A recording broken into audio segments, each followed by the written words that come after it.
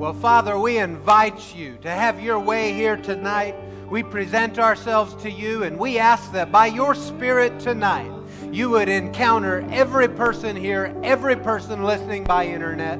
Lord, that not one person would be left untouched, but that all of us alike would see, would hear, and would know what you want us to see, hear, and know tonight in Jesus' name. Someone say, so be it.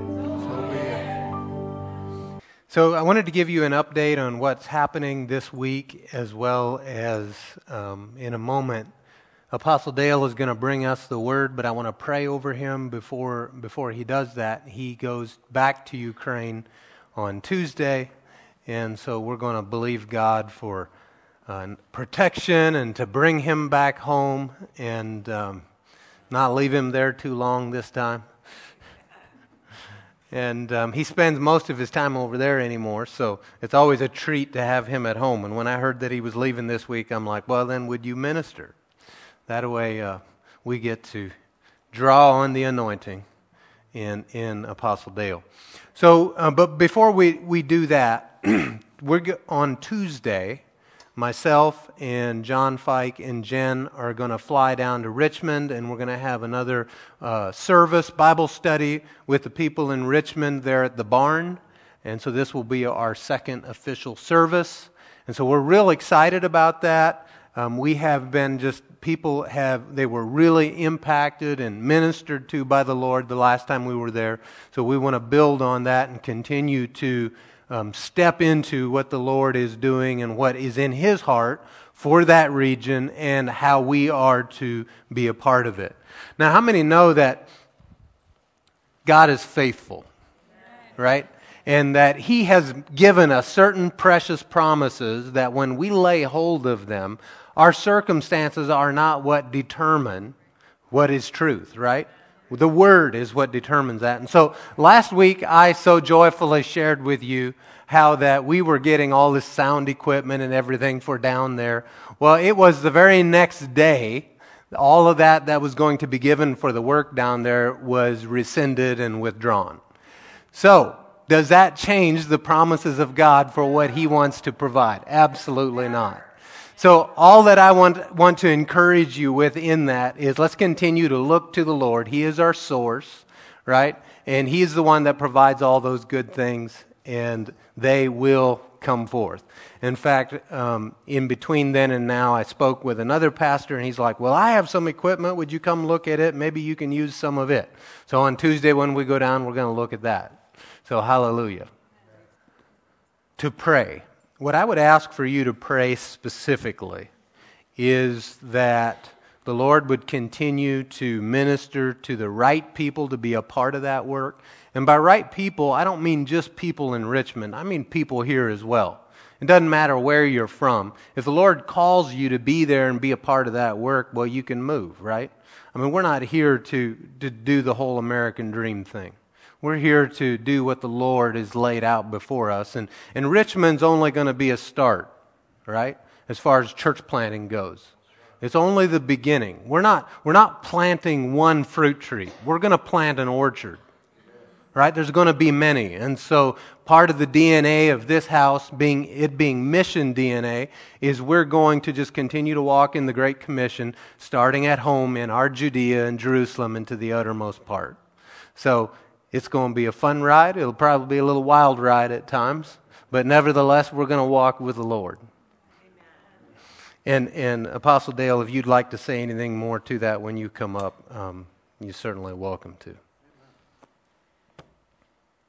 So pray for the right people to be connected to the work. Pray that the Lord would give me the right words to minister, to teach, to preach, to instruct.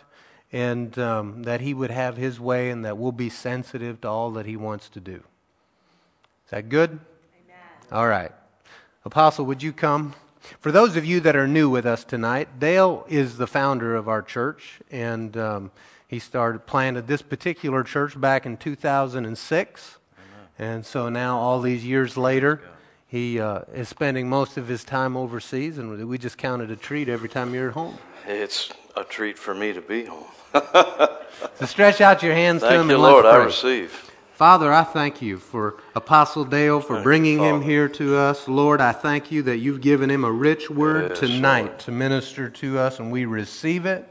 And Lord, I ask you for divine favor, traveling favor, and favor in safety with him while he's in Ukraine. You will go and you will return home safely. In Nothing lost, Jesus' nothing missing. name. And you are blessed in all that you do in Jesus' name. And amen. Amen. Amen. Praise God. Thank you, Pastor Sid. Glory to God. What a blessing to see where God has brought us, where He's brought us from. And, of course, I have a different vantage point. You know, I remember 1987 when the Lord spoke to me. Actually, 1985. He told Terry and I, we were pastoring a small country church at the time. Yeah, one of those old stories. And the Lord told both Terry and I at separate places at a conference in Toronto and to give away our church. And that's, when you're young especially, because I was a young pastor, it was a blow to my ego. And then you have the mental side to it. How do you give away a church? Well, the Lord showed us how, and I gave the church everything, including all the money in the checkbook. You know, we gave it to another church, and I came in and served, went from being a senior pastor to serving someone for 2 years as their assistant, and with a clear direction from the Lord that when the time was right, I'd go out and start another church in another city. And so we served for that period of time, and I'll never forget, the Lord had told me, you sow a church to reap 100, the 100-fold return. But He said, because you're giving away a responsibility, I'll hold you responsible for those 100 churches. Now, I also have known with ego, I don't keep track. We've started churches all over the world. We've started them in the Philippines. We've started them in Europe. We've started them in Russia. One time we went on vacation out west, and there was a young man starting a church in Calgary, Alberta, and he just said, well, I'm glad you're here. Would you like to start the church? You preached the first sermon. So I guess I started it. And those kinds of things that happen all the time. And I believe it's because of the anointing, but I believe it's also because of obedience. Now, my obedience covers me. Your obedience covers you. And there's a lot of things like with Richmond that Pastor Sid's stepping out in the word of the Lord. And that will then cause another ripple effect. How many of you know every seed you sow multiplies, doesn't it? I mean, the corn we are going to eat this summer came from the Garden of Eden. It just keeps multiplying, right? And so as Jen said about first fruits, it's something that echoed in my spirit while she was ministering. And I hope you always receive and have your ears open when she ministers. But you can't give first fruits second, and you can't give instant obedience late. See, there's a timing in the things of God when He tells us to do things. And sometimes we don't understand until a lot of time has passed as to why did you have us do that then. And so we're entering, I believe, into a great fruitful time. As Pastor Sidney said, we're not just going to plant one fruit tree. We're going to plant an orchard. You know, and I know I've preached it a lot, that the fruit of an apple tree is not an apple.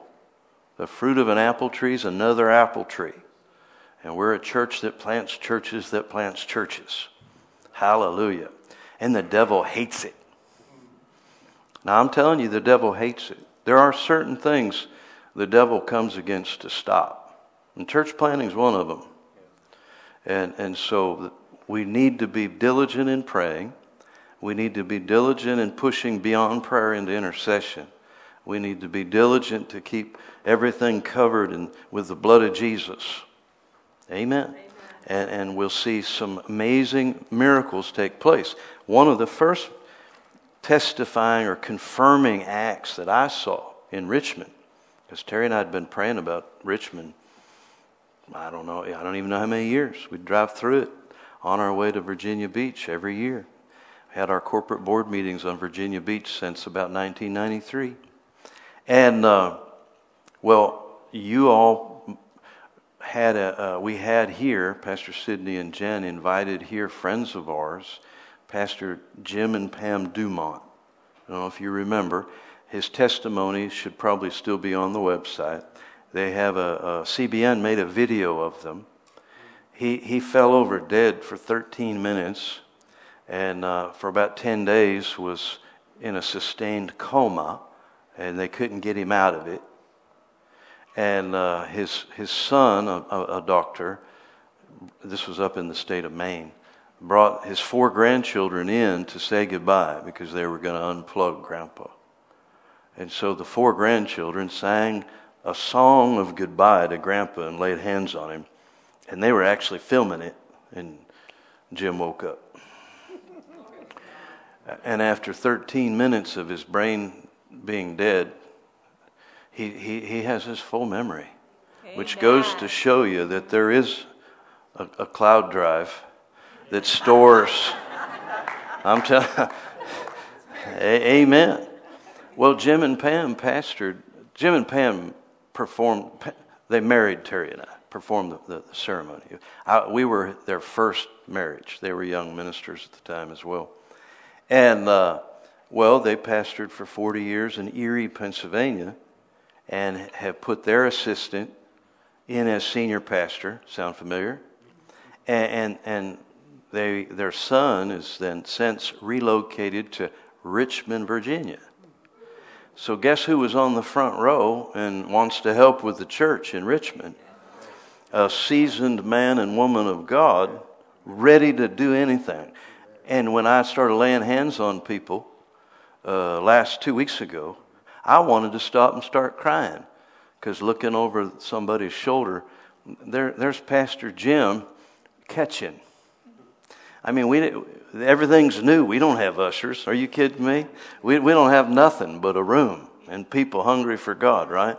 And when I saw Pastor Jim catching, I thought, God's up to something. God's up to something. How many of you know, if God's up to something, I want to be a part. Yeah. Amen? I don't care what men are up to. I want to know what God's up to, and then get into what God's doing. See, that's why the tithe, people, you ought to just go nuts over the tithe, because I know you don't get it. Think of God as a businessman, and he's doing things in the earth, right? He's making investments. And let's just assume God tells Pastor Sid, now we need to buy this, and it costs, let's just round it off so easy numbers and you can figure out percentages. Let's say God tells Sid, now you got to buy this property, and it's $10 million. And then Pastor Sid comes and shares something like that, and a lot of people are going to be, oh no. And they don't get it. Because God has instituted the tithe. That means all that $10 million is only 10% of what you earn. That means if God holds this church accountable for $10 million, how much money do you got to make? Because $10 million is only 10%. Figure it out, dummy. That means he's going to drop $100 million if I'm doing my math right, and I think I am. I wasn't good at math, Thank God I got 10 fingers. I could always do that. But so he's only asked for the tithe to pay for what he does. So that means your businesses are just going to explode because he's got to dump $100 million. Now that's just an example, because probably $10 million ain't enough to get it done.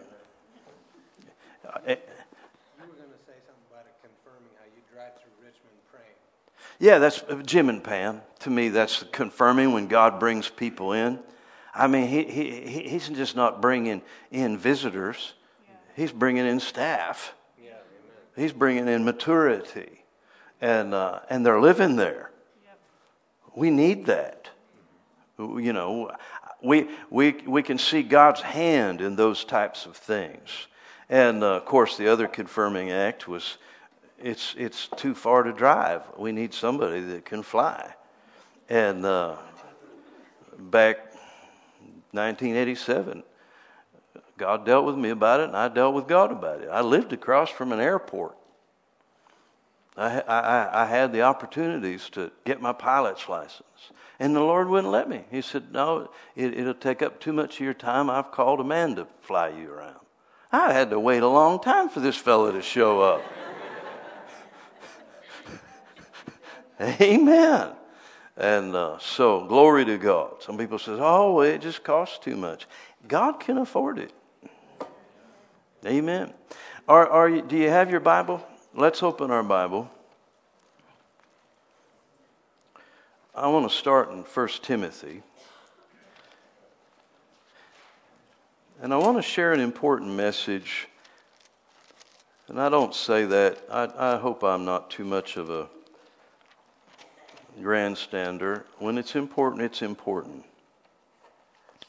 And here in 1 Timothy, let's look in chapter 4. I want to touch on some things tonight. If I were to title it, I would title it Spiritual Perception. And spiritual perception, as we go through, I think you'll understand more and more of what I'm saying, is an issue that all of us need to be aware of, and we can develop it. Whereas, for example, depth perception, you can't really develop it. And some of us have it better than others. And, just the other day, I was driving a rental car, so you want to be careful with them. And I had a woman in the passenger seat who will go unnamed.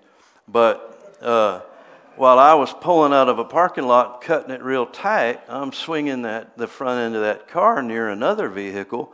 And the woman that was with me screamed. And she says, look out, you're going to hit it. And I said, no, I'm not. And why? Because my depth perception was better. All right? Different. Yeah, all right. That's a safer word. Thank you. I mean, I swung that thing, and I'm sure there was 2 or 3 inches safely between us. Maybe centimeters, but there weren't no sound, and it wasn't expensive. So now you can't develop depth perception, and you can lose it. But spiritual perception can be developed. And we need to be conscious about it because of what he says here. The Spirit speaks expressly. This is something that Paul said, the Greek brings this out here. Expressly means you say it long enough till it makes an impression. Express, that Greek word actually means like a signet ring with wax. You're impressing this. Have you ever heard people, we still use this in English, I want to impress this upon your mind. Or you get into a certain issue of listening to something over and over and over until it's made a groove. We've used that phrase. It made a groove. Well, that goes back to records. Don't look at me. Some of you don't know what a record is. A little round thing that was really cool because you could always make it go backwards. You can't do that with an MP3. Well, I suppose you could. Robin could do anything. Then anyhow, the Spirit was trying to emphasize a point, drive it home, repeat it till there's a groove, right? He's speaking expressly that in the latter times, now some people ask me, well, are we living in the last days? Yes. It started in Acts 2. Peter said these are the last days. Right. Well, you think the Antichrist will show up? He's here. Yeah. 1 John says the spirit of Antichrist is already here. And he's here now. He's working in the earth and we're stopping him like we're supposed to. Because Thessalonians says that the church and the Holy Ghost are different opinions on who is referred to in a personal pronoun, he. But he resists the spirit of Antichrist. Well, if it's the church, which I believe, it's he, the Holy Ghost in the church. Amen. And we resist the spirit of Antichrist. Amen. Spirit of Antichrist manifested throughout history in different dictators. I firmly believe Hitler was full of a spirit of Antichrist. At the same time, so was Stalin and Mussolini and others. And today, Mr. Putin is full of the devil. People ask me often, well, I heard this. I heard that this President Zelensky is corrupt, so maybe we shouldn't help him. Well, I heard our president's corrupt. Maybe we ought not help him either. Well, it's a nonsensical statement. There's greater issues at stake than one man being corrupt. If you're looking for somebody perfect, his name is Jesus. And we will be led by a dictator. His name is Jesus. And his word is law. That's right. He's a benevolent dictator, but you ain't going to be voting on what color the carpet is in heaven. I'm sorry. We're going to let him make decisions. If anything, our day and age proves that we can't rule ourselves and we need Jesus to come back. But that spirit of Antichrist was present, and Paul began to talk about the latter days. Now, in context to this verse, Paul seems to be saying days that he wasn't living in. So if these are the last days, we're certainly in latter days than Paul was. We're certainly further down the road about 2,000 years, right? So this, if the Spirit impressed it on him then, we ought to be aware now. This is what I'm trying to bring across. Not a whole lot has changed in the human condition. So he says, in the latter times, some shall depart from the faith. Now here, this is the Greek word pistis, which means faith. But faith is also not just translated faith, it's used conceptually. But what do I mean by that? Well, we do it with words all the time. Like I just used, repeat it till it makes a groove. That's a concept. All right? Well, here, this word pistis has the word the connected to it. It's not just faith, it's the faith. So he's not talking about uprooting trees. He's not talking about picking up mountains and throwing them in the ocean. He's not talking about, daughter, thy faith has saved thee. Go in peace and be whole of thy plague. He's talking about the faith, which is the sum total of doctrine that we as the church hold dear. Amen. All right? To depart from the faith is to, in one sense, to leave the church. But we've become so good at are so good at being unfaithful that we leave the church at the whim of a hat. Or in our society, we look at the church now more as entertainment or like a restaurant, and we'll go down the road if there's a better chef and abandon what church is. I'm getting off subject, but the point is leaving the faith is more than just leaving a building or leaving a particular church. It's leaving God. Departing from the faith. And you say, well, how could somebody do that? Well, Paul goes on to explain how they do it, because they give heed to seducing spirits. Spirits are of seduction, not spirits of the devil wearing red leotards with a long tail that he holds draped over his arm, right? Not spirits that are depicted, on movies as so horrible and gross that you're going to run from them. Right. No, there's seducing spirits that are attractive. Now, I'm not talking in a sexual sense. We're not talking about sexually seducing spirits. People get sucked into things because they want to. Sometimes because it's easier. It's an easier road. Sometimes because they might find that they get some power that way. Well, there's 1,000. Power is very seductive. It is. I plead guilty. It's fun to find out, I remember the first time I went and met with a senator. He told me on the phone, he said, you're in D.C., come see me. I just took him at his word. So when I was in D.C., I showed up without an appointment. I didn't know you don't do that. There are advantages of being a redneck from northwestern Pennsylvania. He said, come see me. So I came to see him. And I'm standing in front of his secretary's desk, and she's sure she's met somebody from the Beverly Hillbillies with a cement pond. And that's what I told her. I said, he told me to come by and see him. So I just stood there. And sure enough, she went in and he saw me. Well, the same afternoon, I bumped into a businessman. And he said, I've been trying to meet a senator all my life. He said, how'd that work for you? I said, God. And then it goes to your head. Hello?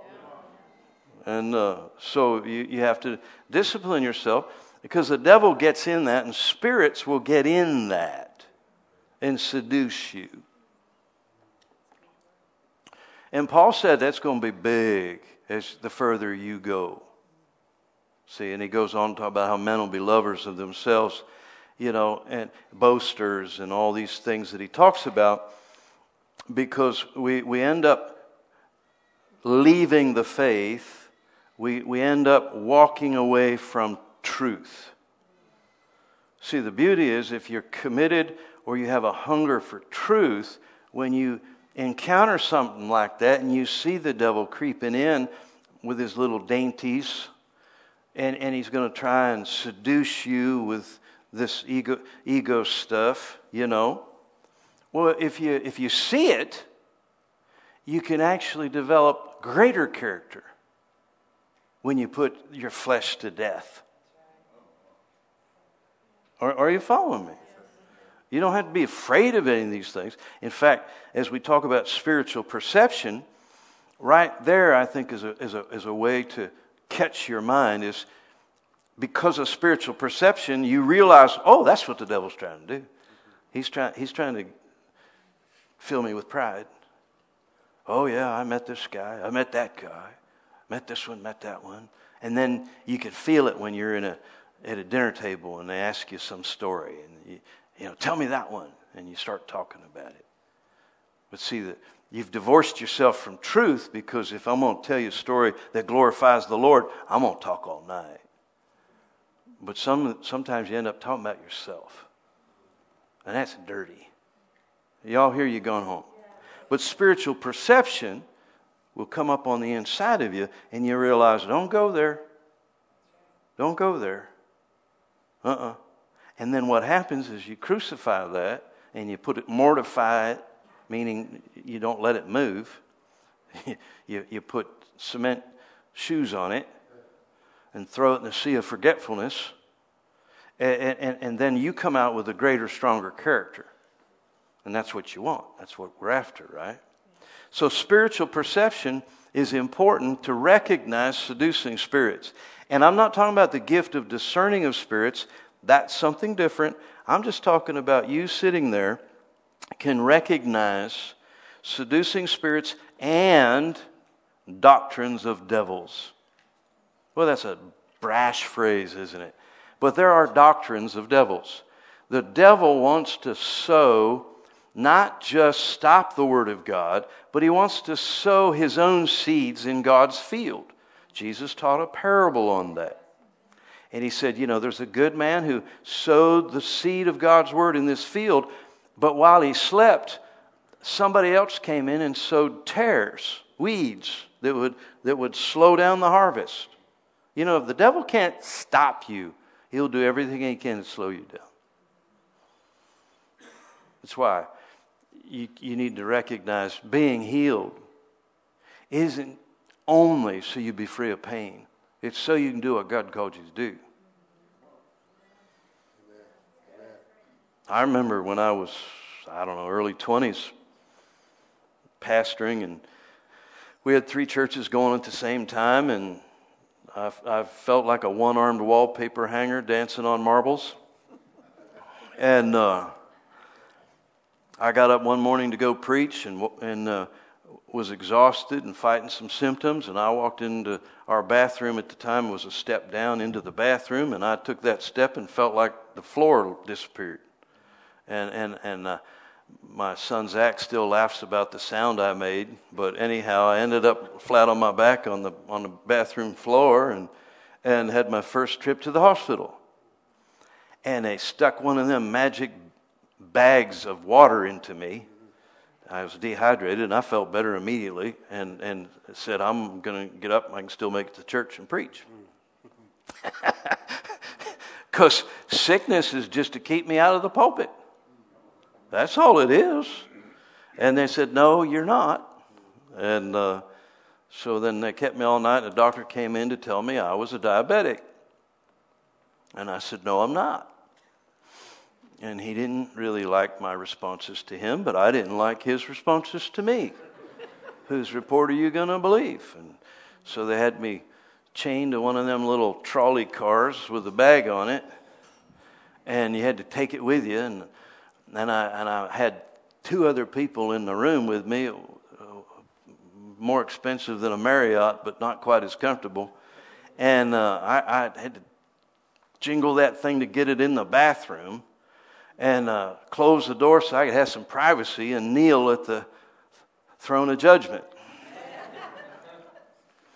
And but now I'm alone with God. I didn't pray and ask God to heal me because I don't want to be a diabetic. I didn't ask God to heal me because I want to be free of the pain. I cannot mess around with this. I got things to do. You called me to this. I didn't ask for this. You told me this is what I'm going to do. I'm not doing it as a diabetic. Now here's your will. And long story short, I walked out of there in the next 48 hours. Completely, they all excuse it as misdiagnosis or something was wrong from the whatever have you. Well, that's fine for them. They live in that world. I don't live in that world. I live in a world where if God says do it, I'm going to do it. I'm going to instantly obey.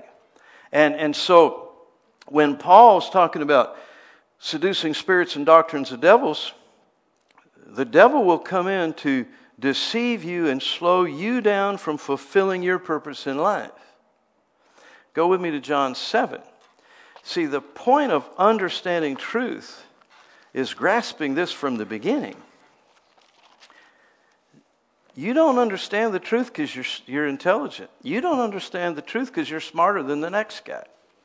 There's only one reason you encounter truth and receive it, and that's because your heart's right.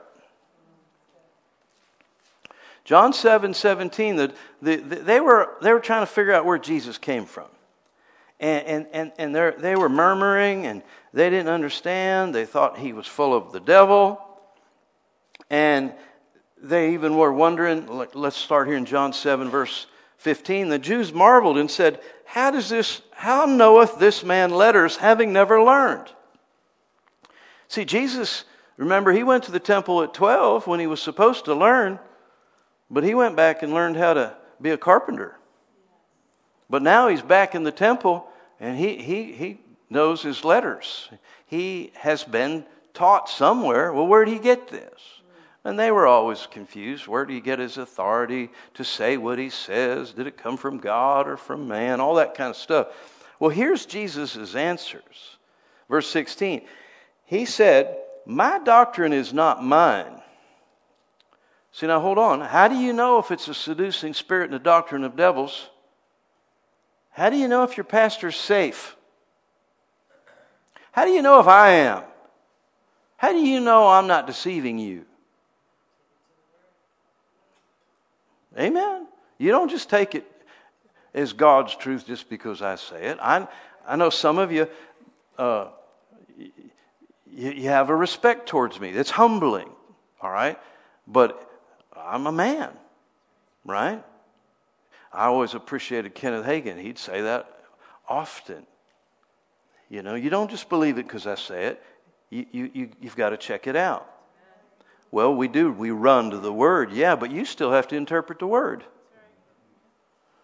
And there's a whole bunch of weirdos out there with a whole bunch of weird interpretations. right? And then you just get into an argument. Where is the point that applies to you individually? It's right here. Jesus said, "My doctrine is not mine, but his that sent me. If any man will do his will, he will know of the doctrine, whether it's of God or whether I speak of myself." See, the issue isn't the teaching. The issue is your heart. Notice what comes first. The will to do his will comes before the knowledge. See, a lot of times we want to know first, then consecrate to it. Now, I'm going to be honest. If God had clued me in when I was young to what he's had me doing for the last 8 years, I might have reconsidered. Thank God I didn't, right? But you want to know God's plan for your life? Hold on. That comes after this consecration. In fact, I don't mean to be belligerent in any way or shape or form. I hope you get my heart. I'm trying to help you. If you don't know God's will and plan for your life, this is where you got to start in consecration to do it when you don't know what it is. And if you don't know what it is, it could be you haven't gotten your heart taken care of right. But when you come before the Lord and you say, Take me, Lord. I'm yours. Everything I am, everything I have. There's a song somewhere there, right? And I get over by these minstrels and I'm going to start singing, and that'll be one way to empty the church. But hallelujah. No, your heart is the area first that has to be dealt with. And when your heart's right, somehow truth shows up. When a man is hungry for God, God will get the word to him. It's incredible. I've seen it so many times. You can go talk to some of these gray-headed folks in this congregation, and they'll keep you up all night telling you stories. Especially back when the word, we didn't have the internet. You couldn't use YouTube. You actually had to read a book with paper and everything. And out of the blue, I'm crying out to God, and out of the blue, mail delivery lady shows up and has a whole box of Rhema tapes from Rhema Bible Training Center in the middle of the forest. When you're hungry, God will bring the truth to you. And they happen to be on the book of Job. Well, I was dealing with Methodist seducing spirits and doctrines of devils that God had made me sick to teach me something, but I wasn't learning anything. And I couldn't figure out, and here comes the answer. But where'd that answer come from? It comes from first you making a heart check to do God's will. Don't ever lose that. And don't ever think it's always secure. Every new revelation requires a new consecration. Amen. To bring you up to the level of what he showed us. That's what James says. When you falter on that, guess what? You deceive yourself. You don't even need the devil. You stop living at the level you know about. I've gone to the Lord on a couple different issues, and it's pretty funny. I asked the Lord, I don't know what to do. And he'd say, yeah, you do. You're just not doing it. I was seeking God. I had this body rash all over me. I'd been poisoned. And so fear was also an element, and I'd never dealt with that. I don't know, maybe you've been poisoned often. I haven't. I'm not talking about mayonnaise at the food bar. I'm talking about somebody putting it in the food. And I had this rash all over my body, and it's element of fear. What did they do to me? And I went to the Lord because I'd been believing God for a couple of weeks now, and God raised Jesus from the dead after 3 days. This shouldn't take that long. And I asked the Lord, what do I do? And the Lord just simply said, your words will work for you. Establish your confession. And I realized I hadn't been confessing nothing but, That was my confession. Well, I knew what to do. I just wasn't doing it. So then I entered into deception that it was worse than it was. And then you go right down this road of descending into worse and worse and worse. You can't allow that. So Jesus said, if you will do His will, you will know. So let me read this. I put this on my Dale Armstrong Commentary Bible that's not in print. There's only one. Well, there's actually several earlier versions, but people hide them, I guess. You will never know God's will until you consecrate to do His will. Our knowing is dependent on our willingness to obey. We delay the matter as if to make a choice based on preference. If I delay wanting to know His will before I choose to obey, then that's not His will at all, but my own, seeking my selfish ambitions. Do you understand that? See, if you think you're going to come to a point where you get to choose A or B, well, then it's not God's will at all. You're not choosing God's will. You're choosing your preference of what you think God's will is. You need to choose God's will when you don't know what's behind door number 1. And you choose in such a way that as far as you're concerned, there is only one door. There's door number 1. And that's God's will. And whatever it is. And when you get to that decision time, oh, glory to God. It takes a while to get there. One of the things that will keep you from getting there is you're afraid God wants you to do something you don't want to do.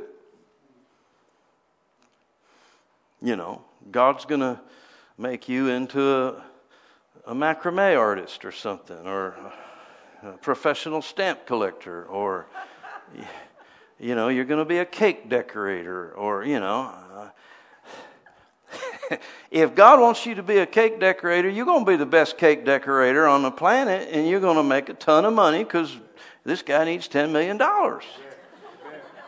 You'll be shipping cakes all over the U.S. if that's what God wants you to do.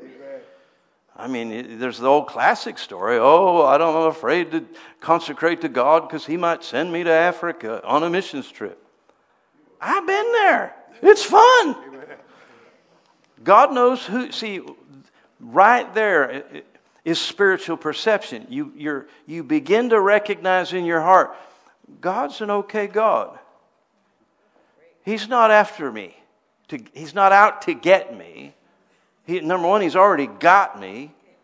And He knows how I'm wired. And He knows what I like. Amen.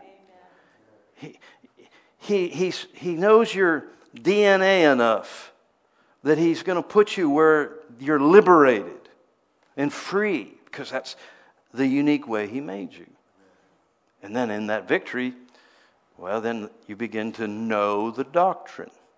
All right, go with me real quick to Galatians. There's a seduction to false doctrine that gets into the people, gets into the church, and the devil is behind it. They are devils or doctrines of devils. Now, back in Timothy, Paul went on to talk about some of them. One of them is vegetarians.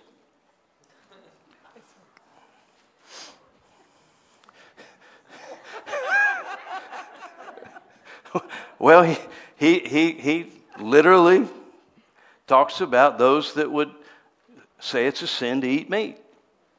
He says that's a doctrine of devils, because God gave us everything to be enjoyed and to be received. Well, apparently there was at work in the church somebody who's superior. Whenever you see that in a doctrine, I don't care, sometimes even when the doctrine's true, but someone wants to present it like now they're the superior possessors of something nobody else knows. They're not. Walk away from it. You don't need to play with it. Oh, well, what if they're right? What if they are? Who cares? You can get it somewhere else. You don't need to, water's good to drink, but you don't want to drink from a polluted fountain. Right? It's better to be a bit cautious about that and trust the Holy Ghost. And we've done that with truth, believe me. I mean, when you know you're right, I'll fight for the truth. But you're wrong when fighting for the truth. You're really fighting for your own reputation. You're fighting for your own name. You're fighting for your own alumni. You're fighting for your own Bible school. You're fighting for your own denomination. Well, baloney. We love the truth. And if you love the truth and you find out you were wrong, well, you change, don't you? Because this is truth. But that's not prevalent in our society as it ought to be. But always encourage yourself. There's always people who will love the truth. There's always people who will love the truth. Those are my friends. Jesus said, those are my brothers and sisters, those that will hear the word and do it. Right?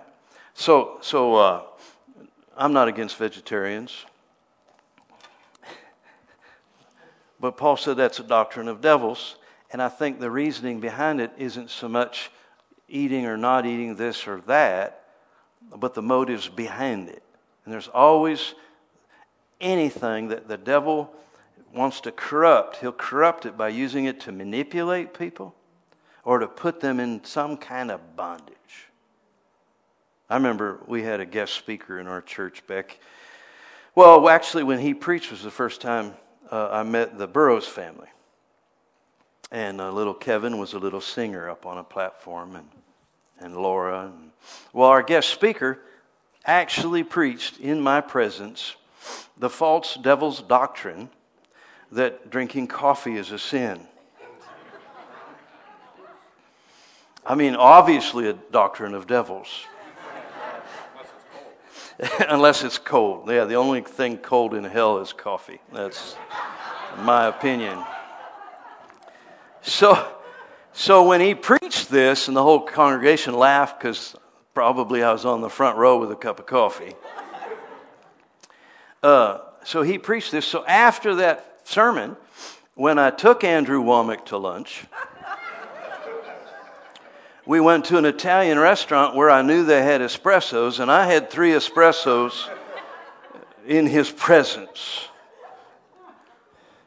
Because I'm sorry, I don't like bondage. If it's a sin to you, then say that. Well, we're still good friends, but my point is, the devil will use anything to twist, manipulate. I resist that. I'm against that. And the devil will even use truth in a wrong way.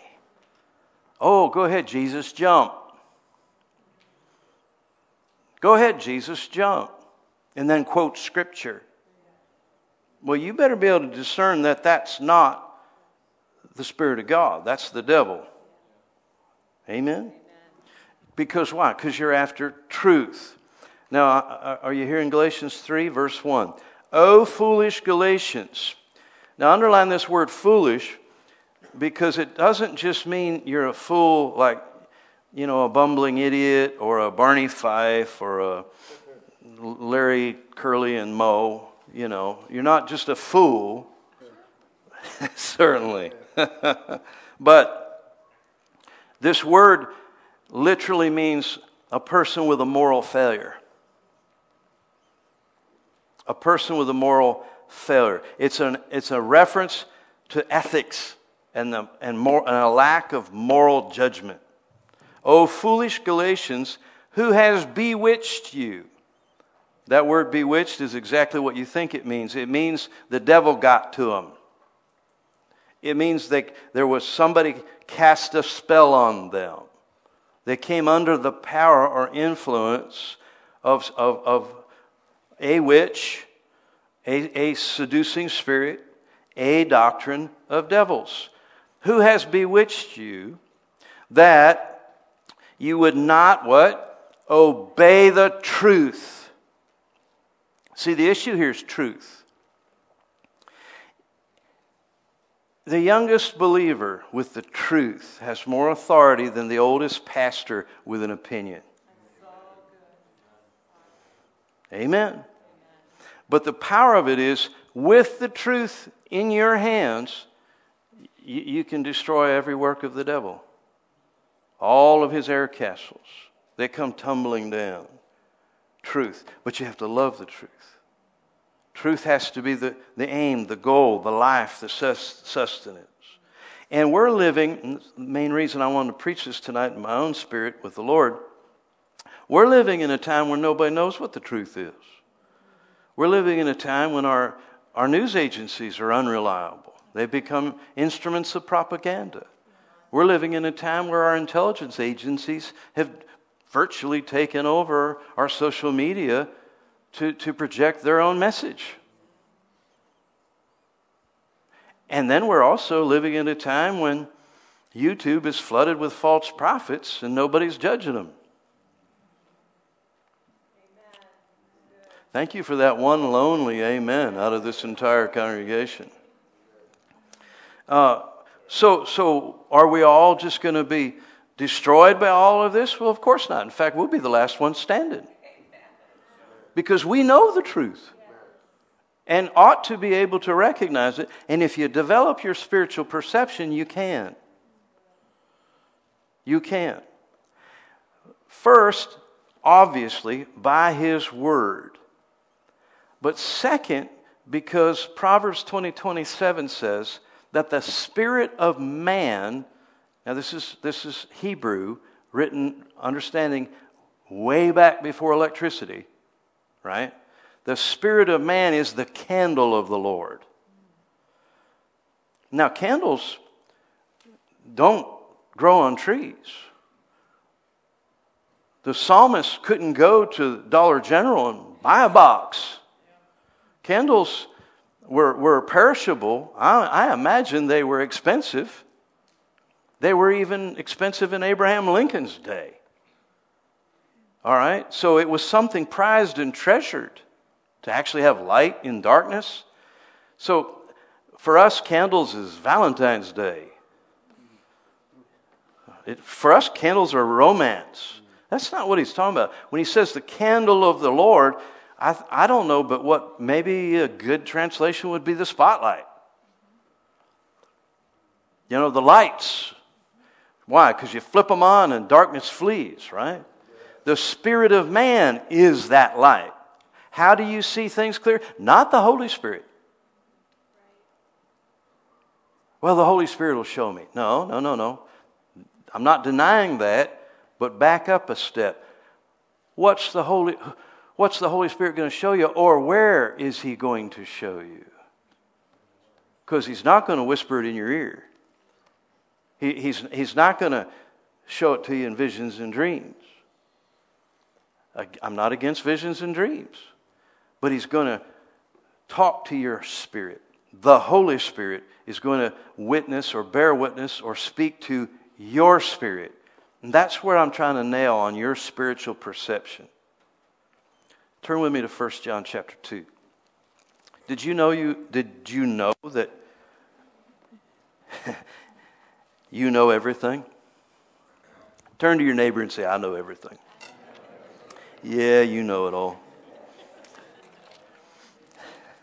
Look here in 1 John 2. Is this interesting enough? Can we continue, or do you want me to change subjects? All right, I just, double down. All right, 1 John, let's look here in verse 20. Now let's back up. Look at verse 18. Little children, meaning young in faith, new believers. Little children, it is the last times. We're in the last days. And as you have heard that Antichrist shall come, even now there are many Antichrists. All right? Whereby we know it's the last time. These are the last days. We've got Putin doing unmentionable acts. We were at a state that our media's got us like a frog in a kettle. At the crisis of when Winston Churchill took over as prime minister, they had seen in battle French and English forces had lost about 100,000 men. We're over 200,000 now in Ukraine and the Russia conflict, just to try and gauge what the devil's up to. But, you know, the devil's been around for a long time, hasn't he? But we've been around too, and we're on the winning side. Ain't no fear here. Glory to God. And I believe we will be the last one standing. Verse 19. We know it's the last time. Verse 19. They went out from us, but they were not of us. For if they had been of us, they would no doubt have continued with us. But they went out that they might be made manifest that they were not all of us. What's that all about? You know, people come and go. I know one of the things pastoring that was one of the hardest things for me to do was, you know, have a hard, long week of hard work and preaching the word and casting out devils, and then come home at night to tell my wife, you know, that family, so-and-so, well, they left the church. Especially the devil would orchestrate it that we'd get a new family in that had some boys about the age of our boys, and they'd become fast friends, and then I'd say something stupid from the pulpit like, raise your hands and worship the Lord. And I'd get a 10-page letter about how I'm domineering and controlling because I said, raise your hands and praise the Lord.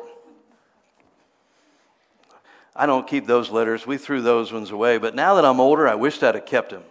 I'd have published a book and put it in the comedy section, and we'd all roar some of those stupid things.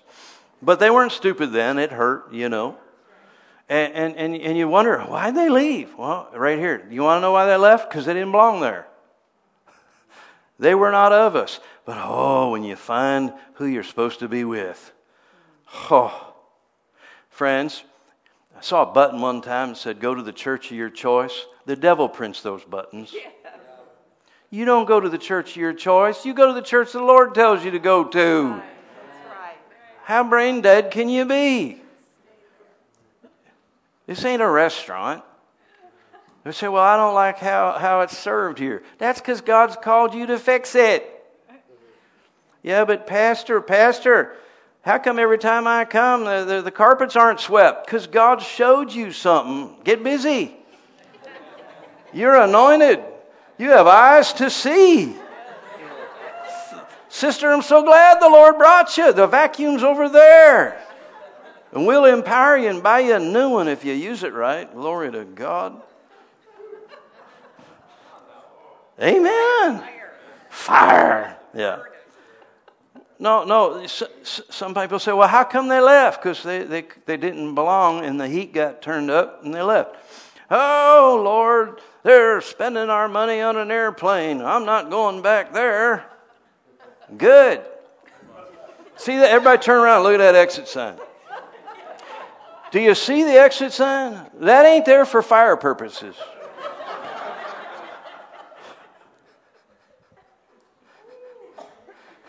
But Pastor, aren't you supposed to make me feel comfortable? That's what I said to my dad right before he whooped me.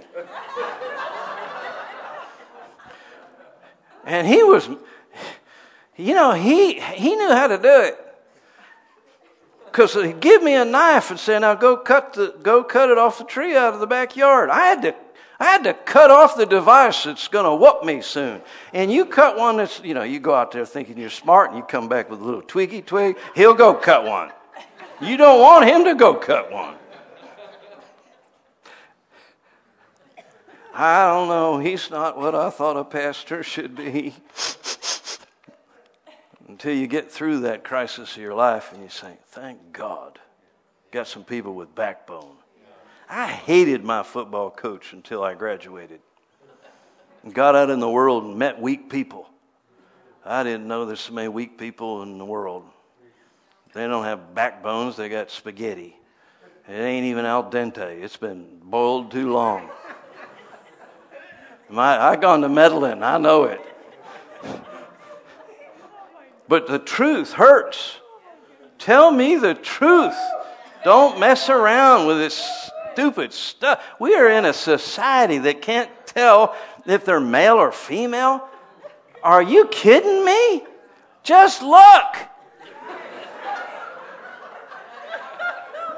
It's called truth.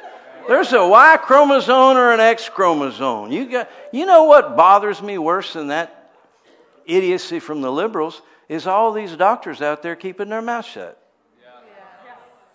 They're betraying society, lying by their silence. Where's the scientists standing up saying, you all are dumb? There's no love of truth. Well, you don't have a love of truth, you can deceive everybody. So some people will leave, and I understand some people just don't like this or that, but generally it's because maybe in a good way you are called somewhere else. And whenever we would have a church family that would say, we feel called, we're going to leave, if they actually would come and talk to me, because most of them just don't show up. They're just unfaithful. They can't even, hello. If you're going to leave the church, come talk to the man. He's not going to try to convince you to stay. He may address some issues that you didn't understand. I had a guy one time, Bob Hawk, he's very prophetic. You know Bob. He likes prophetic symbolism. One time Bob pulled his car keys out and because he was turning ministry over to me, and he said, by the Spirit of the Lord, I'm giving you the keys, and he threw those to me, and then he went back to Titusville to start a church. I had a family leave because, and I finally found this out later, that he got angry because he didn't understand. He thought I made Bob do that, and I made him turn in his keys publicly, like I would humiliate the man. Well, he never gave me a chance to address the misunderstanding. It broke my heart. So if you're going to leave and you're saying God's leading you out, that's not always wrong. Because maybe you are needed somewhere. And you know what he'll do? Because I taught him that way. I know he follows my principle. Is, hey, we'll go with you. We'll make sure you find a good church. And you move to another city. We'd have all of my life, people would move to another city and never even think, well, maybe pastor knows somebody in that city. I mean, you're going to go to another city to live. Find out, maybe Sydney knows somebody there or can help. Hello, I've gotten off subject just a little bit. Not much. So they went out. And if God calls you out, often it's good. I had one couple, though, that I did talk them into staying. Oh, I didn't talk them into. The Holy Ghost. They came from I believe, the Carolinas. They came from a large city. And they came to Titusville, Pennsylvania, capital of camouflage. Right? And they came in and they were blessed by the message, the word of faith. We preached the word of faith. And they were a wonderful, vibrant family, I think family of 5. After about 6 months, they came to see me. Sat in my office, said, Pastor, we thought this is where God called us, but we realized we don't fit. So we're leaving because we don't fit. I said, thank God you don't fit. I don't want you to fit. I want our people to come up. I'm glad you're here because you challenge people. I've seen people putting on suits because you're here. The fact you don't fit isn't a bad thing at all. I got enough of Redneckville. You have a vocabulary.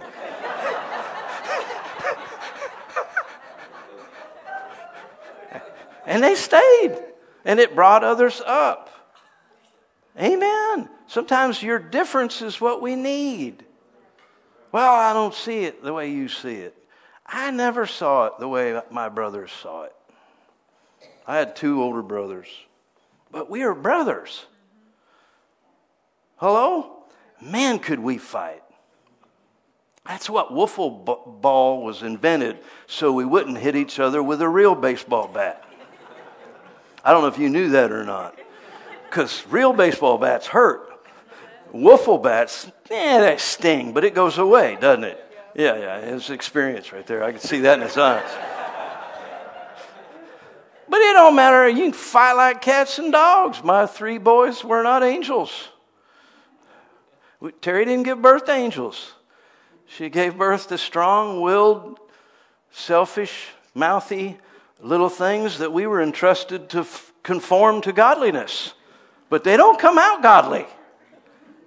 Maybe you haven't all noticed that. But they scrap away, and after you watch it for a while, you stop them. Don't enjoy it too much. And sit there and tell them, your brothers. Act like it. And tell them you love him. Oh, they hated that. We finally struck on, because of the pride element, we would spank them for fighting like that. And then we would make them go stand on the front porch, hold hands, and scream, "I love my brother!" They'd rather be spanked. Broke that spirit of pride. They still love their brothers, and I love to watch them together. But sometimes, if you don't belong in the family, well, then find where you do belong. But what will happen is when you do move geographically, or God moves you, some of you have experienced it, some of you experienced it here. You walk in the door of a place you'd never been before, and the Spirit hits you, and you think, I'm home. Oh, what is that? Spiritual perception. See, that's your spirit reacting to truth and to what God has in the plan of God for you. And it feels good. Feels safe. That's your spirit bearing witness with the Holy Ghost, and the Holy Ghost bearing witness with your spirit. The light came on, the candle of the Lord, the spirit of man. And you know where home is. And when you get ensnared in sin, that's one of the reasons you stay away. Those are the people you don't want to talk to. Why? Because you're ashamed and you don't even want to admit you're ashamed. But if you'll push back and get back into that family will cover you and protect you. We're not going to eat you up. We don't kill our wounded. Somebody else might, but not here. Love covers a multitude of sins. That's why Terry taught me a long time ago, when people leave, you don't slam the door. Some churches do, and they slam that door. We were kicked out of a church once. Everybody should experience that for fun. Man, they slammed that door so hard, even if I found out in the end that I was wrong and I wanted to repent, I wouldn't go back there. Because they slammed it. So we don't slam the door on people. And if you don't slam the door on people and you teach your people correctly, now I'm teaching you right now, you'd be surprised how many little sheep will come back through the door wagging their little tail behind them. Don't treat them like they're outcasts or like they had cancer and somehow they survived and you're better than them. No, what do? You rejoice. You throw a party. You kill the fatted calf. Definitely not vegetarians. And you put a ring on their finger, right? Amen. A little bit off subject. Let's keep moving. Verse 20. But you have an unction from the Holy One, and you know all things. Well, you don't know everything. I caught this man in a lie. No, he's not lying. Because of the unction, you can know all things, like what church to go to. It's like the boy asked his dad, Dad, how do you know when you're in love with some girl? You'll know. You'll know. Yeah, but how will I know? Don't worry about it. You'll know. What is that? That's your spirit. It's the candle of the Lord. How do you know what church to go to? You'll know. You'll know. Well, you know all things. Why? Because you have an unction in you. That's where spiritual perception begins. Now, I don't want to lose sight of the beginning. We're dealing with the devil trying to steal truth, trying to plant falsehoods, false doctrines, deceptions. And there's a myriad of them out there. You can't just fight them, especially when you don't know, especially new believers. But if you'll follow your spirit, you'll never miss it. I remember when I was young in the Lord, I was 16, got filled with the Holy Spirit. Everything was new. I began to realize I'd been taught some things wrong because they taught that I had asthma, and that was because God loved me so much and wanted to smear me on the bottom of his boot like a grease spot or something. I don't know. And I didn't like God loving me that much. I hate asthma. Feel like you're drowning and going to die. And I grew up with it. And so I was working for my dad in a dark room, and so I got to listen to tapes all the time I worked. And you're working in absolute dark. It's kind of, you got to have your stuff where you know where it is, and you got to put it back to where it is, and you can reach it without seeing it. You're working like a blind man, really. And so I ripped the plastic piece off of this tape player, and so I could put a tape in there in the dark without having to fumble around. You used to have to slide it in and slam it down. I just ripped that thing out. So now all I got to do is put the tape on there, and I just listened to tapes. And I could be printing, and the thing would come to the end of the tape, and I'd just go like that in the dark and hit the eject button, because somehow your body, muscle memory, and that button's only this big, and I'd hit it hard enough, it would pop the tape up, and I could grab it, flip it over, and pop the play without even feeling for it. Well, one time I'm listening to my mom, somebody gave her these tapes. I won't mention the speaker. I don't know, you may or may not know who he was. I think he's in heaven now, and he's been corrected.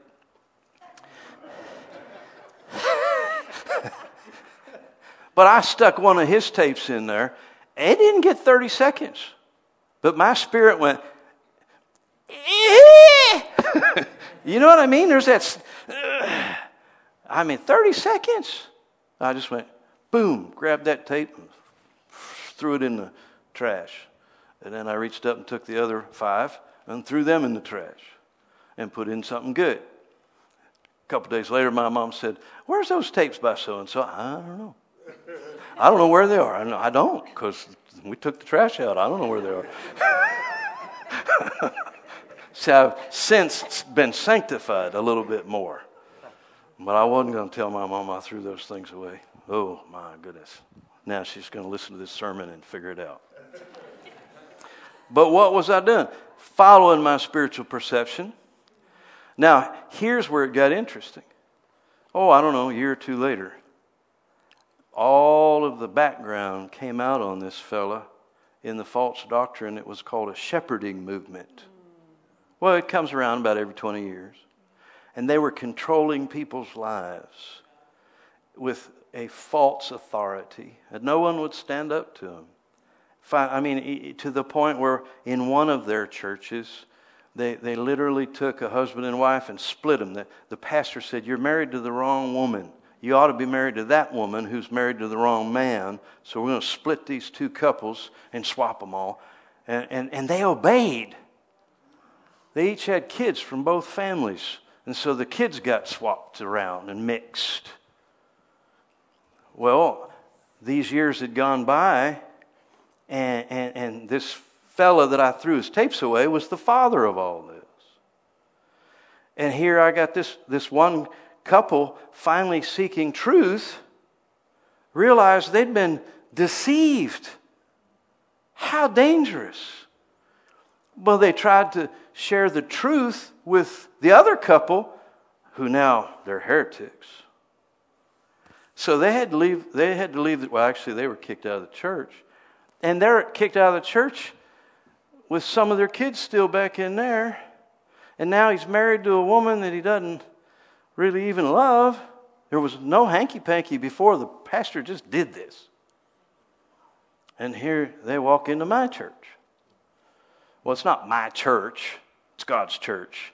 But I'm responsible, and I'll be judged. So it's my church. Well, they're my kids, but they're really not my kids. They're God's kids, because I gave them to God the minute they started squalling, right there in the room. But I'm responsible. So here they come, and I sit with them, and they tell me this story, and I'm horrified.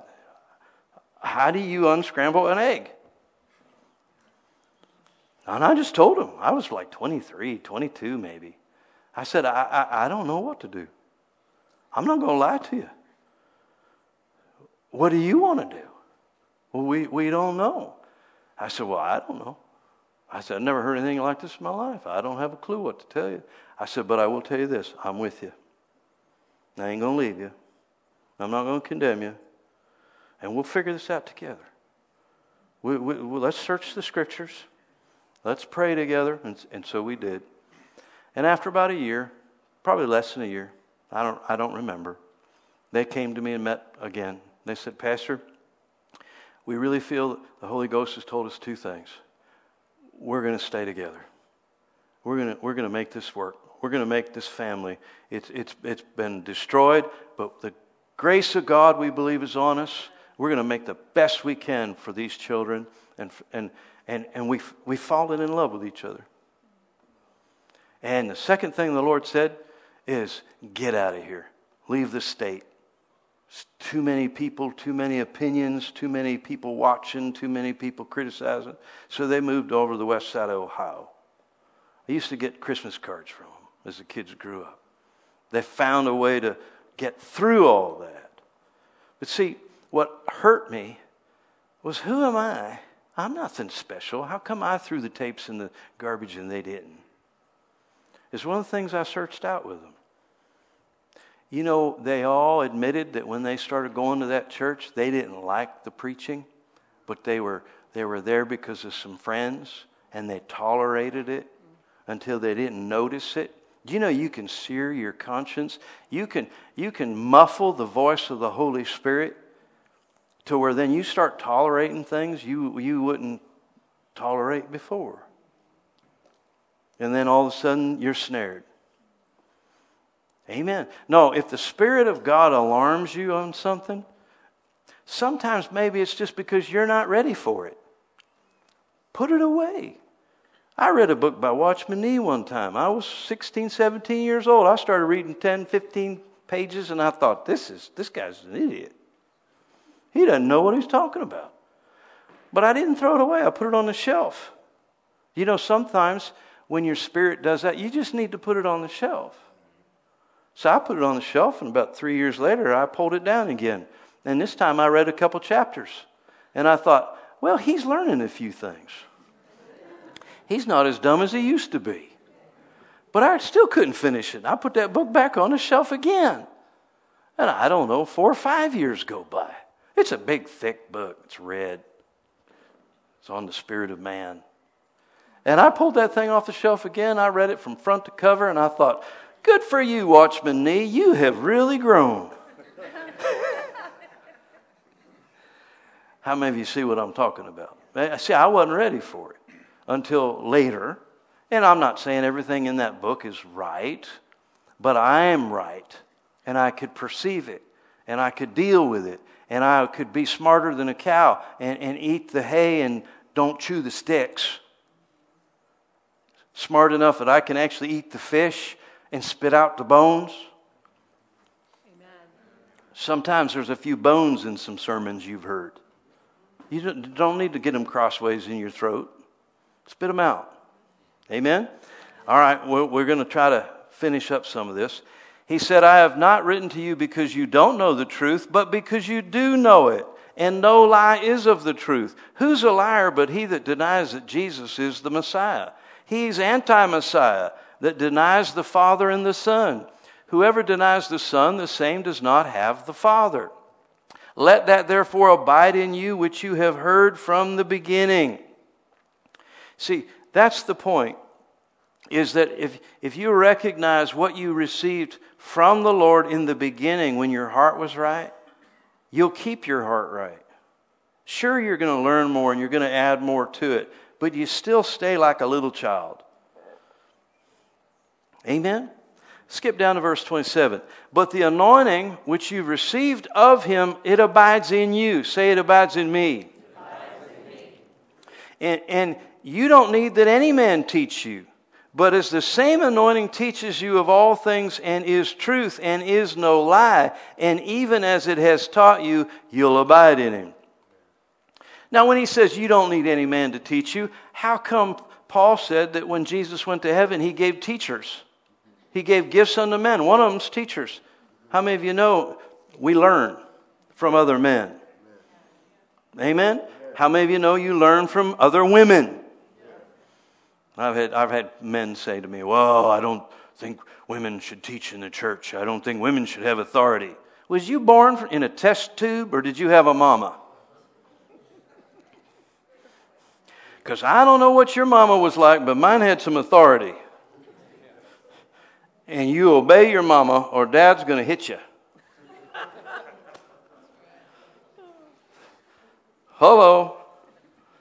And some man, he says, well, I just not comfortable obeying a woman in ministry. Well, then that tells me you're stuck on male and female, and you don't know what the anointing or the call of God is from a hole in the wall. Because I don't obey a woman, I obey the Holy Ghost working on the woman. Amen. And if she's anointed, she's anointed. Amen. I mean, if you remember, the prophet even listened to a jackass that was anointed. I love the King James when it fits.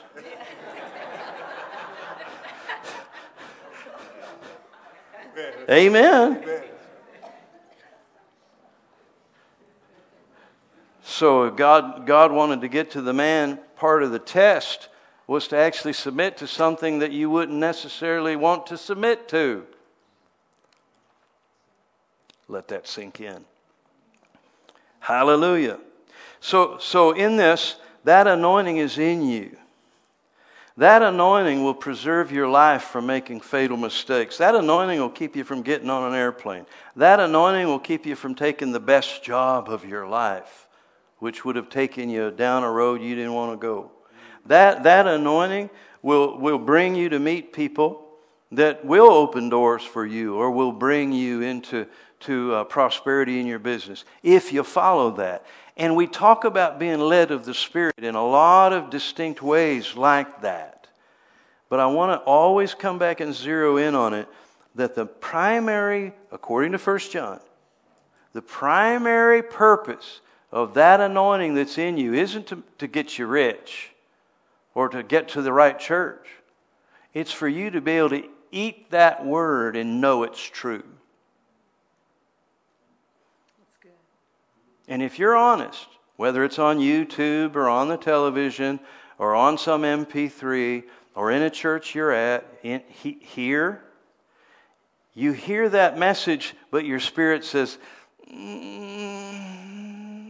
but you don't know how to refute it because maybe you forgot the scriptures or you haven't been to Bible school. And then you condemn yourself and say, well, he's smarter than I am. No, he ain't.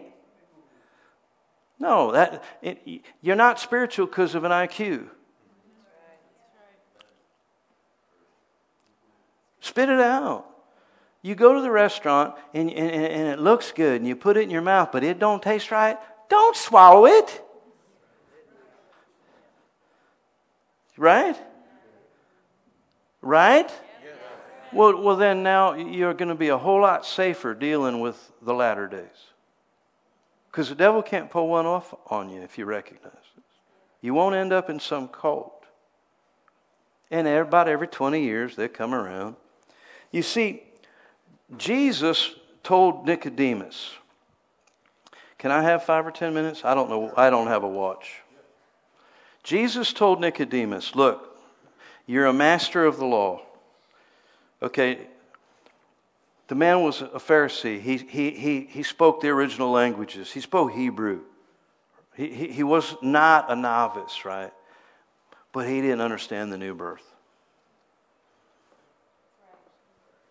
And Jesus said, look, you're not going to see it. You can't enter into this. You can't even see it. It's right there in front of you, but you can't see it until you're born again. You must Be born again. Now, I'm not trying to make an argument here, but follow me, please. You know that it's John 3. Jesus wasn't arguing with Nicodemus about being born again to go to heaven. He was arguing with Nicodemus that you got to be born again to see it. He was talking about spiritual perception. Yes, you get born again, you'll go to heaven. But that wasn't his argument. Jesus was dealing with the fact that Nicodemus has been studying the Hebrew Bible his whole life and he still ain't got it. And he says, look, you can't enter into these things. You can't even see these things until you're born again. But once you're born again and your spirit is alive to God, what happens? The spirit of man is the candle of the Lord. Light comes. And some of you have had that aha moment. I know you have. You've been reading your Bible and you didn't get it in your head. It didn't come because of your IQ. It didn't come because you're a Hebrew scholar. It didn't come because you're a Greek scholar. It came because the Holy Ghost met you while you're reading the Scriptures, and all of a sudden it's like, whoa! I never saw that before. Am I the only one in here that's experienced that? That's spiritual perception. And it's fun. But it's not a random thing. No, you have an anointing that abides in you. And you can discern when somebody's just off. Just off. Now, it doesn't mean you need to throw a rotten tomato at them. It does mean you ought not swallow everything. You ought to take it with a grain of salt. You ought to put it on the back burner.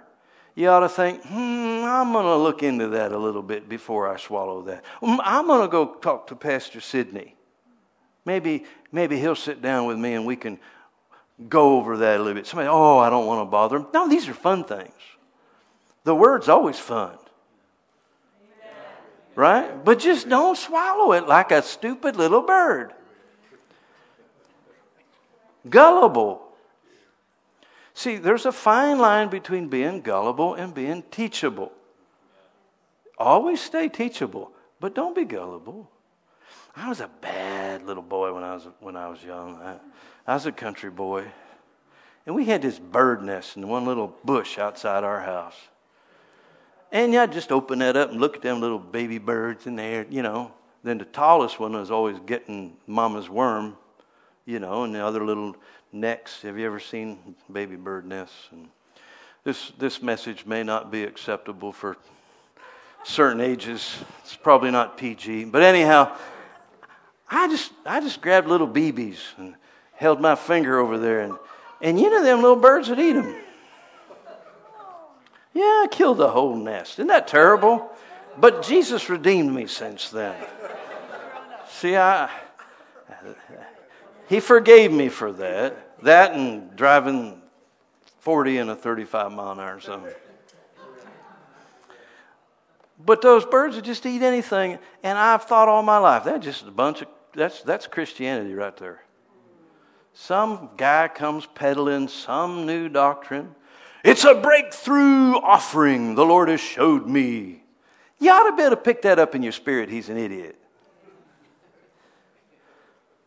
Well, if the Lord tells somebody something, all right, I can go with it. I'll go with it till it crosses the Scripture.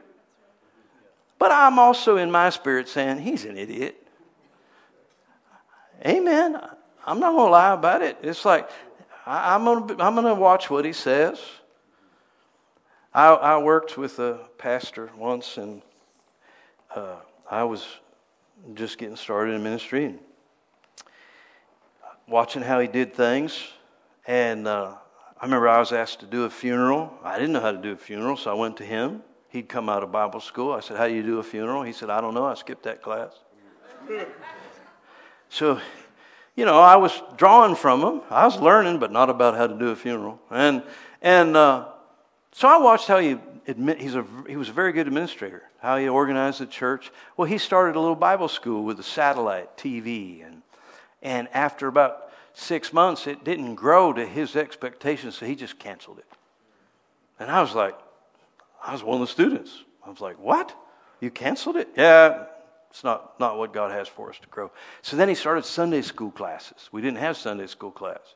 Well, we had children's church like we have here. Well, they did Sunday school before the church like the Methodists used to do. We're going to do this is what God wants us to do. We're going to have Sunday school. And the whole church, yeah, you know.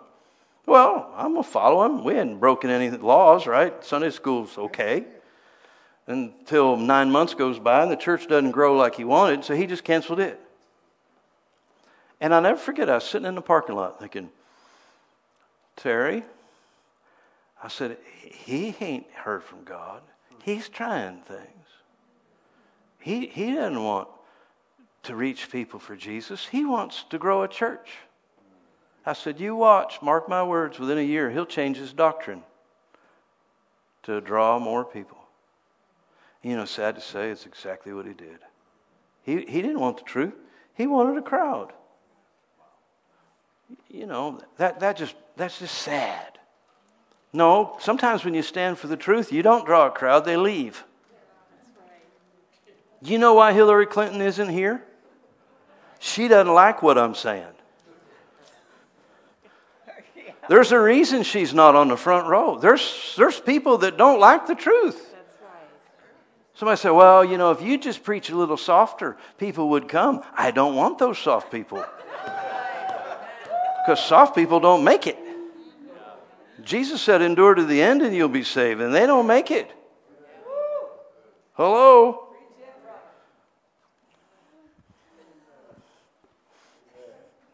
I think when you throw a rock into a pack of dogs, the one that gets hit's the one that yelps. You know, you just think about that for a while. But anyhow, go with me. We'll wind up here slowly. Go with me to 2 Corinthians. Jesus told Nicodemus, you have to be born again. And if you're not born again, you can't see it. You know, Jesus, his whole ministry surrounded this. Did you know he taught by parables? This blows my mind. I was started to go over the parables again, so I do research. I gathered every book I had on the parables and then went and bought a couple. So I got about 15 books on the parables of Jesus, and for this one point, I went through every one of them. Every one of them said the same thing, and they're all wrong. Scripturally speaking. Because there'll be a chapter at the beginning that says, why did Jesus teach in parables? And every one of them says Jesus taught in parables because they were common people. And he wanted them to understand. So he used basic things to help teach. But that's not what Jesus said. Jesus said, I don't want them to get it. They don't deserve it. Because if they got it, they'd repent. And then they'd be healed. See, the only ones, he said to the disciples, to you it is given to know the mysteries of the kingdom of God. To them that are without, I teach in parables. So it's a mystery. Did you know, especially back then, knowledge is power. And God is powerful. And so the secrets are laid up in the parables. And I'll tell you, that's part of what he was telling Nicodemus. You're just not going to get it till you're born again. But when you're born again, it's going to make sense. And so here in 2 Corinthians 10, look what Paul said. He said, in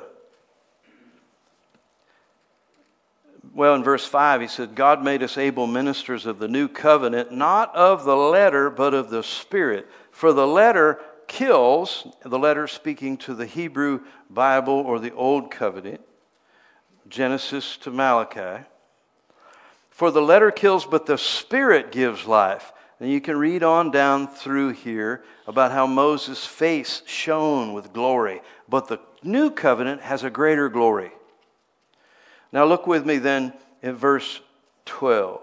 Seeing then that we have such hope, we use great plainness of speech. Well, plain speech means speech that is understood easily. And we are not as Moses, who put a veil over his face, that the children of Israel could not steadfastly look to the end of that which is abolished. See, Moses' face was full of so much light because he spent so much time with God, he had to put a veil over his face. Can you imagine that? That would be a wild. I would want that. I'd rip that thing off of him just to see what would happen, you know. I mean, that I want to see that glory. Well, no, he put it on it because that signified that they couldn't look to the end of what was going to be abolished. Can you say abolished? You know what abolished means? We abolished slavery, right? It means it's over. Something is over, it's over. So then he says, verse 14, their minds were what? Blinded. For until this day remains the same veil untaken away in the reading of the Old Testament, which veil is done away in Christ.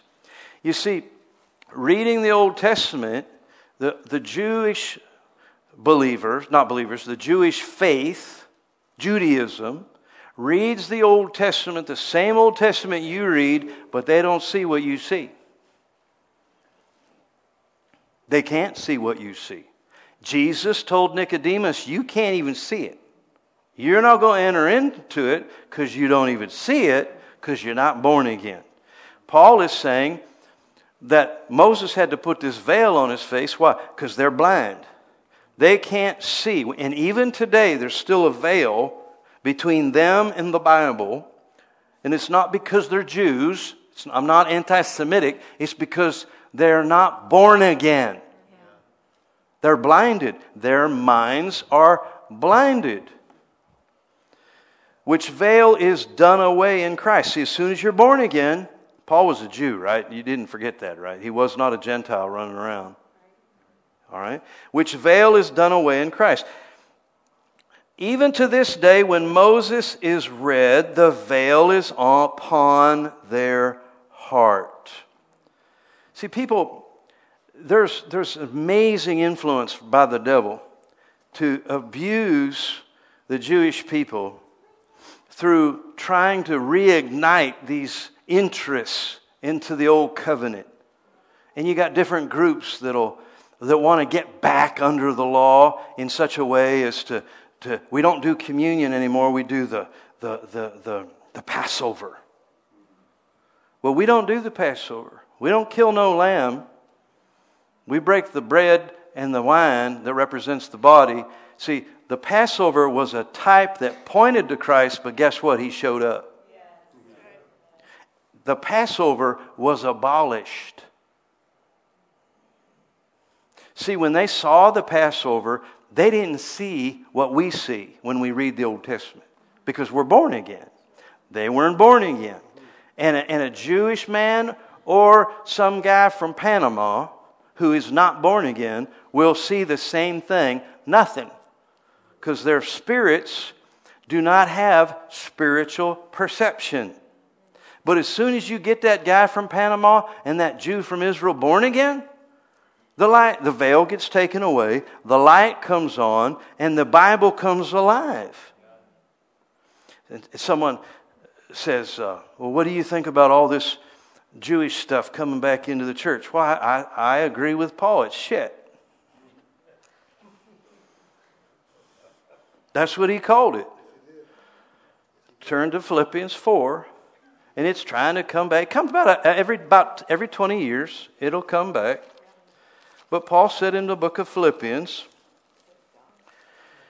he said, verse 4, he said, I might also have confidence in the flesh. If any other man thinks he has whereof he might trust in the flesh, I more.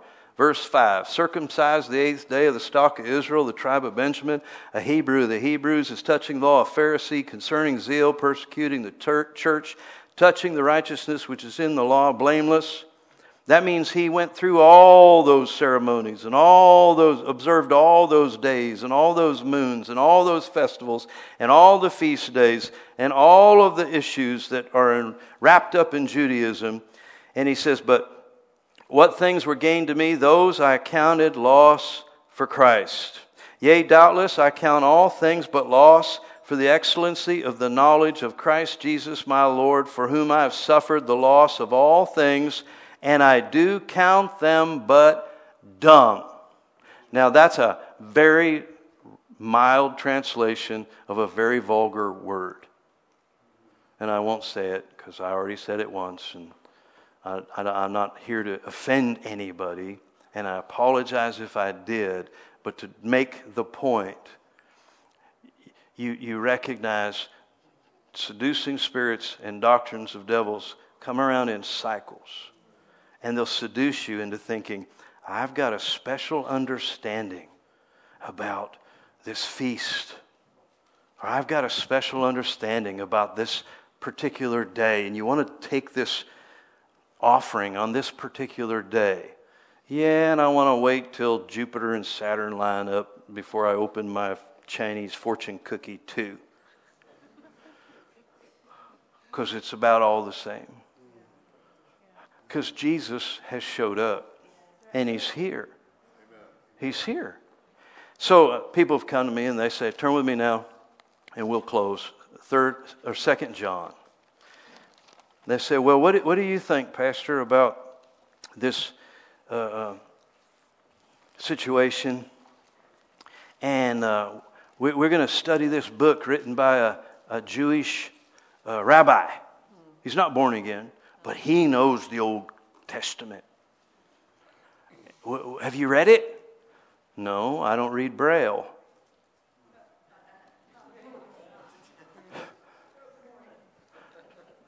Why would I? I don't read Braille. Then Paul said he's blind. He don't know nothing. Oh, you don't understand. He understands the culture and he's got a background. Well, I do understand. Jesus isn't the Lord of his life. And he's blind. At his best moment, I want to know, why isn't he born again?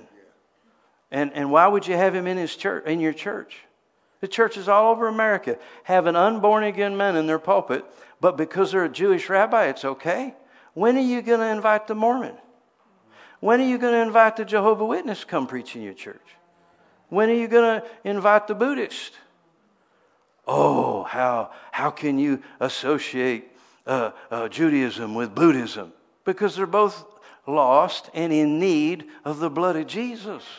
And according to my Bible, Jesus died for both of them.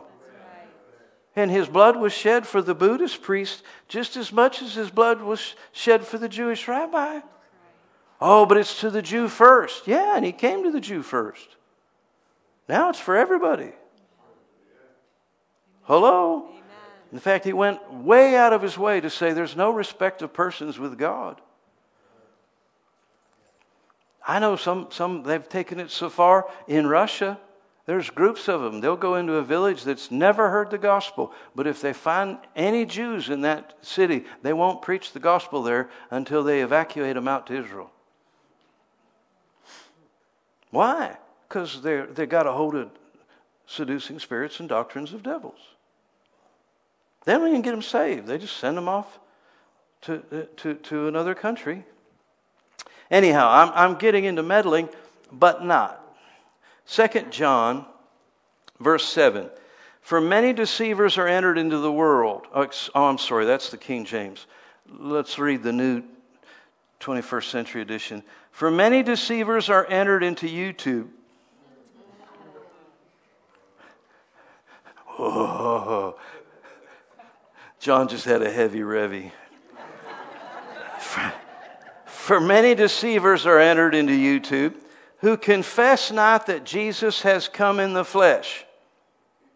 This is a deceiver and an antichrist. Look to yourselves that we lose not those things which we have wrought, but that we receive a full reward.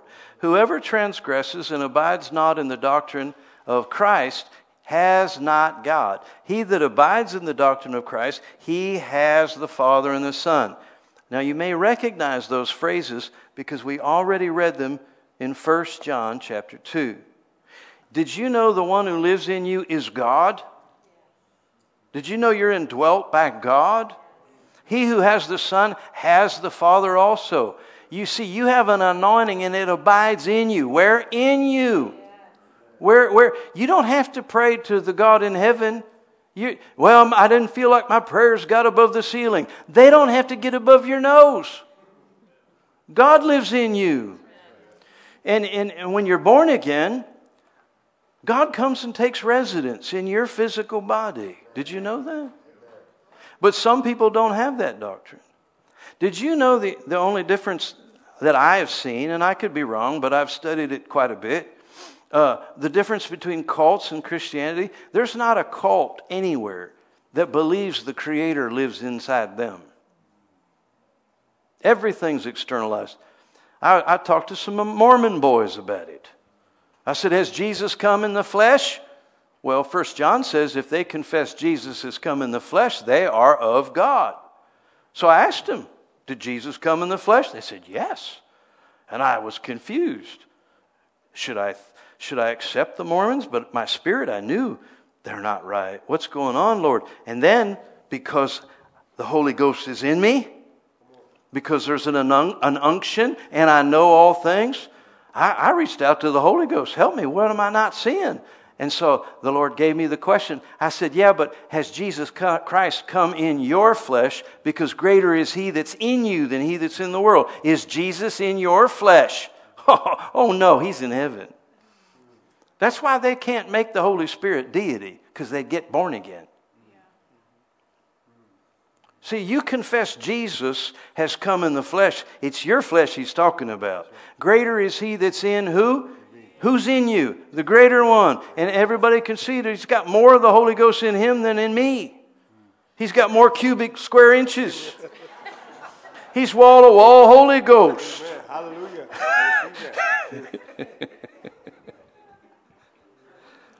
But now hold on, because it's going to get tough right here. I know not everybody's going to agree with me, but then let's agree to disagree agreeably. I'm patient. Wait for us all to get to heaven for Jesus to tell you I was right. So here, what does verse 10 say? If therefore, if there come any to you that do not bring this doctrine, do not receive him into your house. Now that meant church back then. Don't let him in the church. Neither bid him Godspeed. Which, by the way, Godspeed we learn from the early church records, not from the Bible, but from those early fathers, that when an evangelist would come and they blessed him, Godspeed meant they gave him an offering so he could get to the next place. They blessed him. It wasn't just, see you later, alligator. So what is he saying here? If someone does not believe that God lives in them, they don't have the doctrine of Christ, don't bring them into the church. See, there are some things worth fighting for. Yes. I'm not going to... I had a Christian Missionary Alliance in my pulpit. I had a Nazarene guy in my pulpit. They might not believe in healing, but you know what? That's not what they're going to preach on. They're going to preach some good things that we needed to hear. Yep, amen. The body of Christ is bigger than we think, right? But guess what? I'm not going to have an unborn again person preaching in my pulpit. For me, I think Jesus, through the Apostle John, said, don't do that. I ain't going to do that. I was in a ministers' conference, and they brought a Jewish rabbi to teach me the Old Testament. And I'm sitting there thinking, I don't know what to do. I'm like trapped. I'm in the middle of, there's like 1,000 people in the room, and it's not a church, it's preachers this way, preachers that way. And I don't know what I'm going to do. I'm like in airplane conundrums. You got to go to the bathroom, but you got to wake everybody up. I don't know if you've ever been in that situation, but sorry, eventually you wake them up. And I see people that have flown internationally. You all know what I'm talking about. So anyhow. So I cooled my jets, and I'm just going to sit here until that rabbi said, and you know the rock, and Moses struck the rock, and he went off telling what the rock was. And then I got mad, because Paul said the rock was Christ. And this fella don't even believe in Jesus. And he's telling me what the rock is? I know what the rock is. So I stood up and said, that rock is Jesus Christ. And everybody woke up, and I was able to get out of the airplane aisle. And I went to the toilet. And I stayed there. I wasn't going to be a part of that mess. Why? Because I learned a lesson that I want you to learn. It's not about being smart. Because some of those guys could run rings around me. There's a spirit in you. There's a spirit in you. And he'll teach you. And when he says, don't swallow it. If he says, doesn't mean throw a rotten tomato. Doesn't mean go on Facebook because you're God's chosen to expose falsehood. Hello? As much as lieth in you, live peaceably with all men. I love Paul's honesty. As much as lieth in you, live peaceably with all men. You know, I don't know about you, but I've been pushed to where maybe we ought not live near one another. I had a fella give me a handgun one time. I gave it back to him after an incident, and he said, "You don't have to give this back to me." I said, "Yeah, I do. I'm tempted to use it." we ain't living peaceably, you know. Well, God repaired that, and we're wonderfully joined now. But follow your spirit, friends. Follow your spirit. Because 2 verses keep echoing. It's probably not going to get better. It's going to get worse. There's more deception. He said it, didn't he? He impressed it upon us. In the last days, perilous times will come. He said, the Spirit speaks expressly. Some will even depart from the faith. Why? Because they give heed to seducing spirits and doctrines of devils. I don't know about you. That's not going to be me. How about you? That's not going to be you? Anybody in here? If you hunger for the truth, you're not putting your faith in me. No. You hunger for the truth. Where's your faith going to be? It's going to be in Him. And where is He? Dwelling in you. And what's He going to do? He's going to warn you. No, don't swallow that. Don't swallow that. Again, you don't have to throw rotten tomatoes. You just don't have to eat it. You can just kind of, that guy on YouTube? Did you know there's an unsubscribe after you hit subscribe? I learned that. That's kind of nice. Just kind of go through and say, Hello? Hey, what's that fella doing prophesying like that and nobody's testing it? Didn't Paul say there ought to be 2 or 3 testing it? There ain't no testing of any of those prophecies. There's a following and a fan crowd. Hello. But we got to deal with it. That means we're able. That's what I have for you tonight. Let's stand up. We have any time left to worship, or did I ruin the evening? We always have time for worship. But I do need to say some things. Yeah. Amen. The Lord dealt with me to say this to you, so you need to listen. There are some here that are thinking, I must have told on you to Apostle Dale because of conversations we've had, things that have gone on, that you think that he knows. Now, with God as my witness and him as my witness, I haven't said anything to him about anyone or any conversations. Is that true? I haven't been here for you to talk to. So I thought that was a wonderful sermon because it's really good when you can speak by the Spirit of the Lord without any influence on what you've heard or not heard. All right? So receive what was said tonight, take it, examine it before the Lord, and put it into practice. Can we do that? All right, let's worship. Quieter. That's good.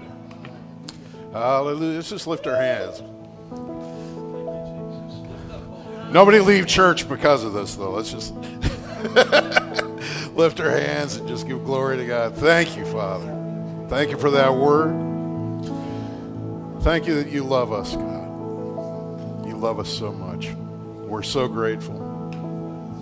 Hallelujah. And when you're in trouble, who do you call? Not Ghostbusters. You call upon the Lord, right?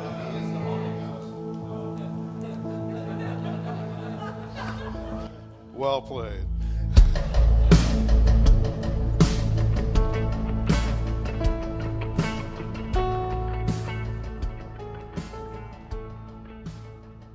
I would be remiss if I did not give you an opportunity to consecrate your life to truth. To say, I want the truth. To say, I want my life to mirror not opinion and public opinion, not being accepted even in this body, not being recognized or not recognized. I want the truth for me. Then I want to spread that truth, preach that truth, live that truth, be an example of that truth to everyone around me. But it starts with you. Do you want the truth? Do you want the truth? Do you want God's plan and God's will for your life?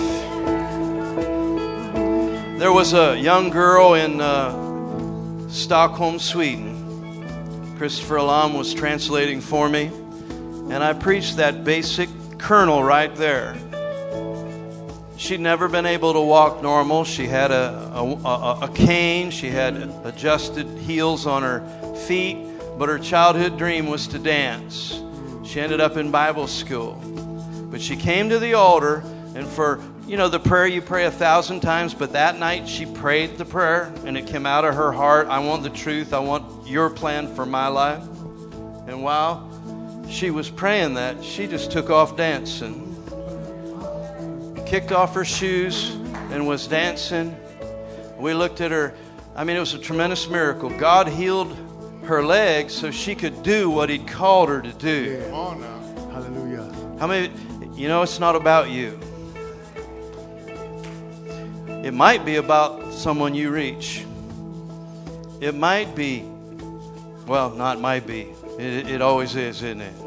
All right, let's just lift our hands. And if you, when you're singing this, can't give your life to Jesus, then you are the one that needs to shout out the name of Jesus the loudest.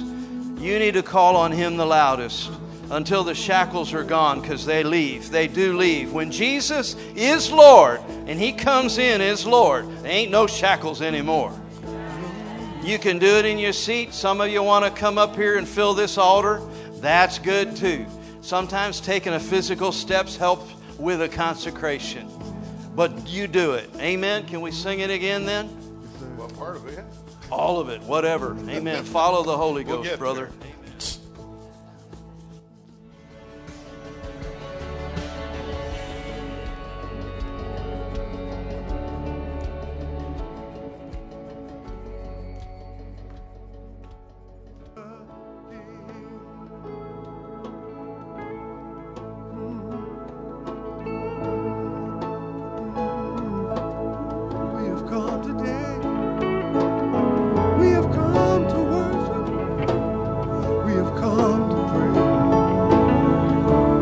Right now in the Spirit, as you're worshiping, I'm impressed very strong in my heart by the Holy Spirit that just a little instruction in a few areas can really make a difference in setting you free. And the thing I believe He wants to put His finger on it in some lives, but everyone can take it, is unforgiveness. Be quick to judge yourself where unforgiveness is concerned. Be quick to repent and to react. It's not wrong even to go over the top. The Bible says to bless your enemies. Bless in that connotation means write them a check. It means to say good things about them. It means to bless them when you're laying in bed at night, where you used to have acid eaten away at your stomach because of betrayal. Listen, unforgiveness is often present when you were the one that was right. We're not talking about right and wrong. We're talking about love. And dealing with that's spiritual perception. and just take it over the top. I've wrestled with unforgiveness in certain situations. I don't mean that I didn't forgive. I mean the devil would keep bringing it back. So I just deal with it again, and deal with it again, and deal with it again. How long do you do it? Till Jesus comes back. But I can say very boldly, when you get to a certain point and it's the last time it's ever going to come around, you know it. And there's a freedom unlike any other that moves you forward into what God has for your plan. Because all that junk's just to keep you out of doing the will of God. Don't let that slow you down. So just lift your hands right now and forgive. If any man has anything against you, forgive. If the Lord brings it to your remembrance tonight, tomorrow night, you got to make a phone call or write a letter or write a check or go visit them. You go do it. You commit that you're going to do it tonight. But do not let unforgiveness keep you out of the throne room. And if it comes back tomorrow, forgive them again. Write a bigger check. Write one every month. Sign up on automatic withdrawal. Do whatever it takes to get that out of your spirit. I mean, the anointing's all over me. I know there's some. Lift your hands and get your victory right now. No unforgiveness in my life, Lord. Lord, I love them. Lord, I'm no better. Probably worse. Lord, thank you for forgiving me. And because you forgave me, I freely forgive those that have hurt me, spoken against me, come against me, taken from me. Lord, I ask you to bless them. Bless them so much more than me. I want to see them blessed more than me. Lord, bless them. Bless them, bless them, bless them. Give them a new car. Give them a new house. Bless them, Lord. Cause the goodness of God to bring them closer and closer to you, Jesus. We release all unforgiveness. We're not allow any root of bitterness in our lives. No work of the spoiler, no work of the enemy going to be permitted. He'll find not even so much as a toehold in this place. Now do something and shout to the Lord about your freedom, that you are free, because you are free. Because you are free. Because you are free. Because you are forgiven, cleansed, healthy, whole. I'm a vessel of the Lord. Glory to God. Glory, glory, glory, glory, glory, glory, glory, glory. Brahma male sisiara malaha. Estu salama. Now, there's a second thing we're going to put a finger on, and I mentioned it in my own life. And it doesn't have to be somebody poisoning you, trying to take your life. For fear is a spirit. Fear comes on people's lives, and it pesters. It'll leave for a day or two and then come back. Fear, here my friends, this helped me. Fear is not rational. And yet we try to reason fear away. You can't reason fear away. It's a spirit. You have to make it go away.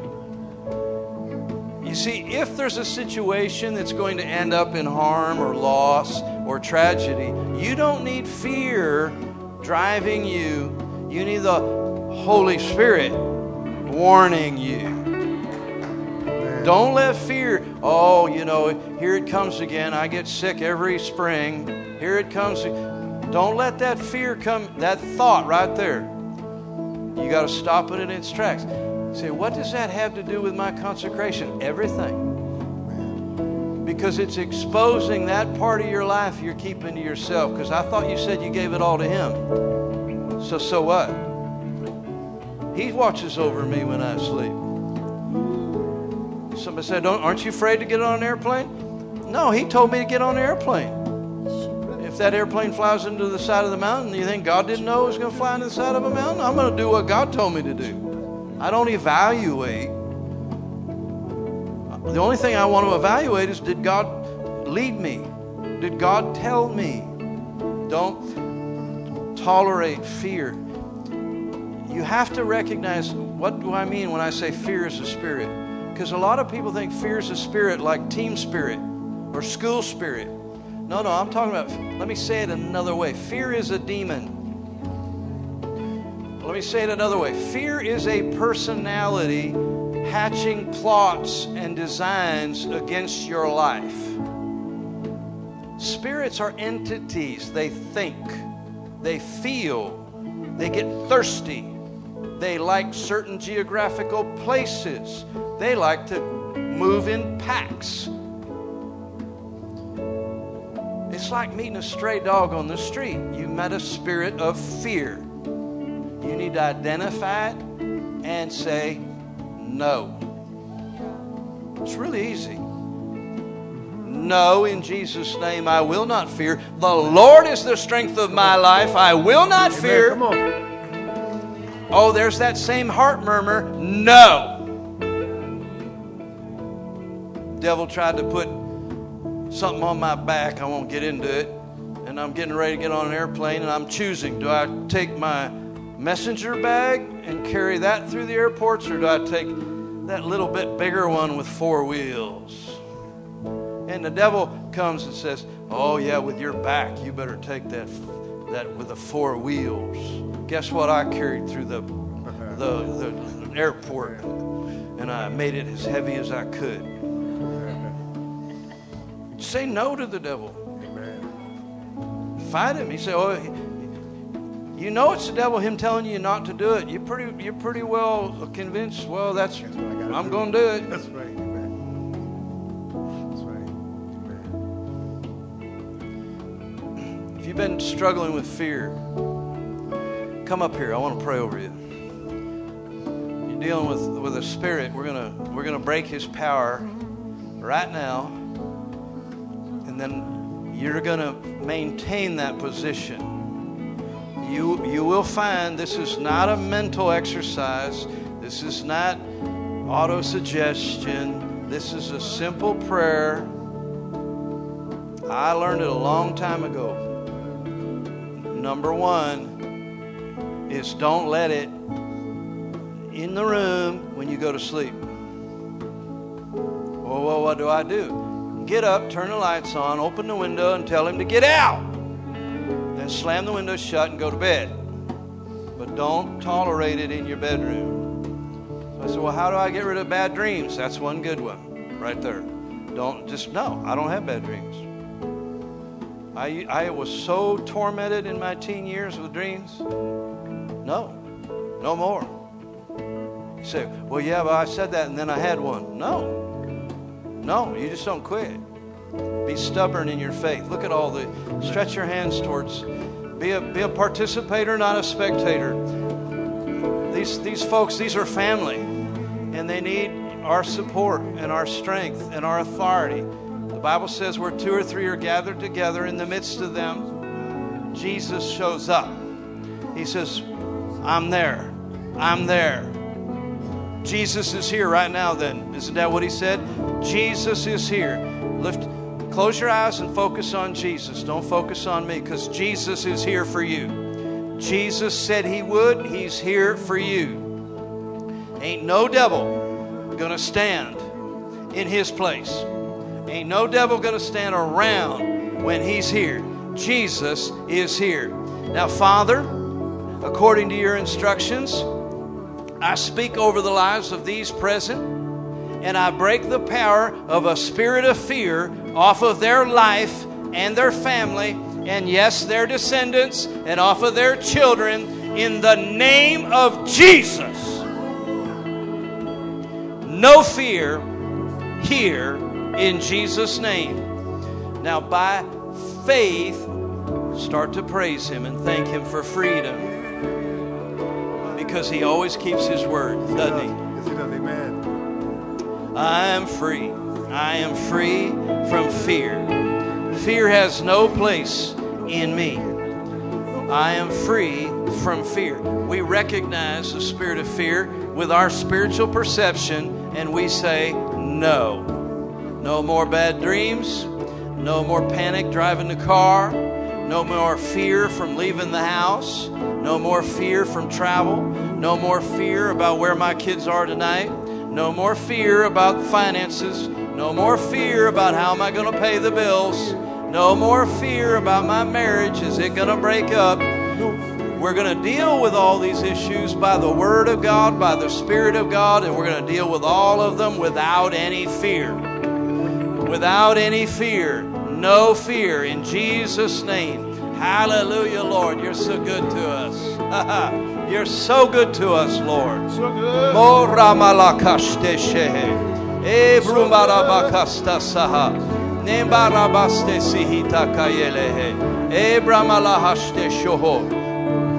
No fear. We break its power. A fear that you'll never be healed? Nope, not anymore. That thought is not allowed in my mind. Not allowed in my mind. That's not the issue. God has all of me.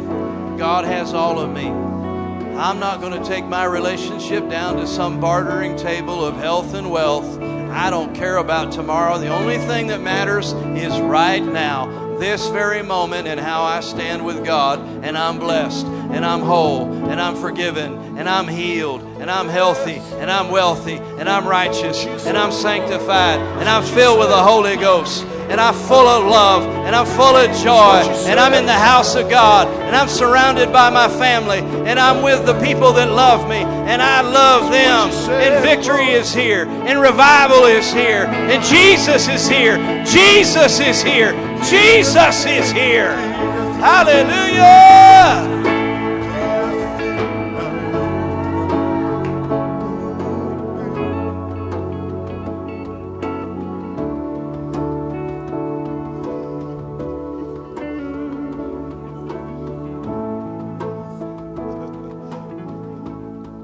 Let the worshipers arise.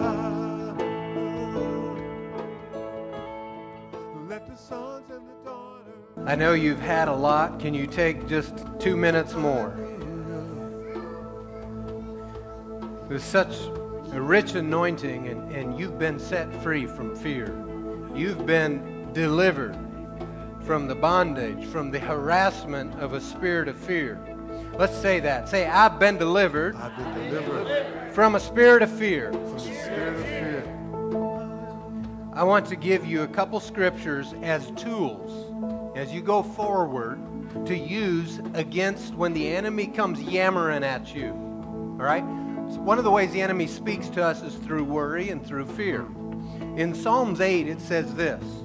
It says, from the mouths of infants and nursing babies, you have established strength. Now, Jesus quoted this scripture in the Gospels, and he said, you have established praise. He used the word praise instead of the word strength. Well, there's strength that comes when you praise the Lord. There's a strength. But listen, that's not all he says. He says he did this on the account of your enemies in order to silence the enemy and the avengers. One of the ways you silence the enemy is you praise God. He absolutely despises that. And when fear comes knocking at your door and tries to talk to you, you just begin to praise the Lord. Lord, I bless you. Lord, you're worthy. Lord, you're glorious. Oh, your glories, Lord. That's like fingernails on a chalkboard, and he runs. Listen, James 4:7 says, submit to God, resist the devil, and he will flee from you. One of the most obvious ways to submit to God is by praising him, worshiping him. That's also one of the ways you resist the enemy, right? So take a hold of this. In fact, I got to read one more scripture out of Psalms 149. By the way, this is hors d'oeuvres for next weekend's sermon. So you're getting a head start on it. You can go meditate on these scriptures. Psalms 8, Psalms 149. He's talking about praising the Lord. He says, let the exaltation, or the King James would say the high praise, of God be in their mouths, a double-edged sword in their hands. Okay, your praise is your weapon. Now listen, here's what happens. It inflicts vengeance on the nations, punishments on the people, binding their kings with chains and their dignitaries with iron shackles, carrying out the judgment decreed against them. This is not talking about binding people. This is talking about the principalities, powers, spirits, the dominions that are behind them. All right? Your praise does that. It silences the enemy. It binds them to where they can't even speak to you. And then it says, this honor is for all his faithful people. This honor, someone say, this honor is for me. So this is your tool as you go this week. When those thoughts, the enemy comes whispering, you just begin to praise the Lord, and it'll silence him. It puts a muzzle on him. All right? Did you have anything? Okay. All right. How do you end such a good time? You just... Hallelujah. Let's pray. Father, I just rejoice in you, Lord. Thank you for coming and for touching every person here. Father, I thank you that you are faithful to watch over your word and to accomplish it. Thank you, Lord, that your love for us just knows no limit. And we thank you for this. Thank you for being kind to us. We bless you. Someone say hallelujah.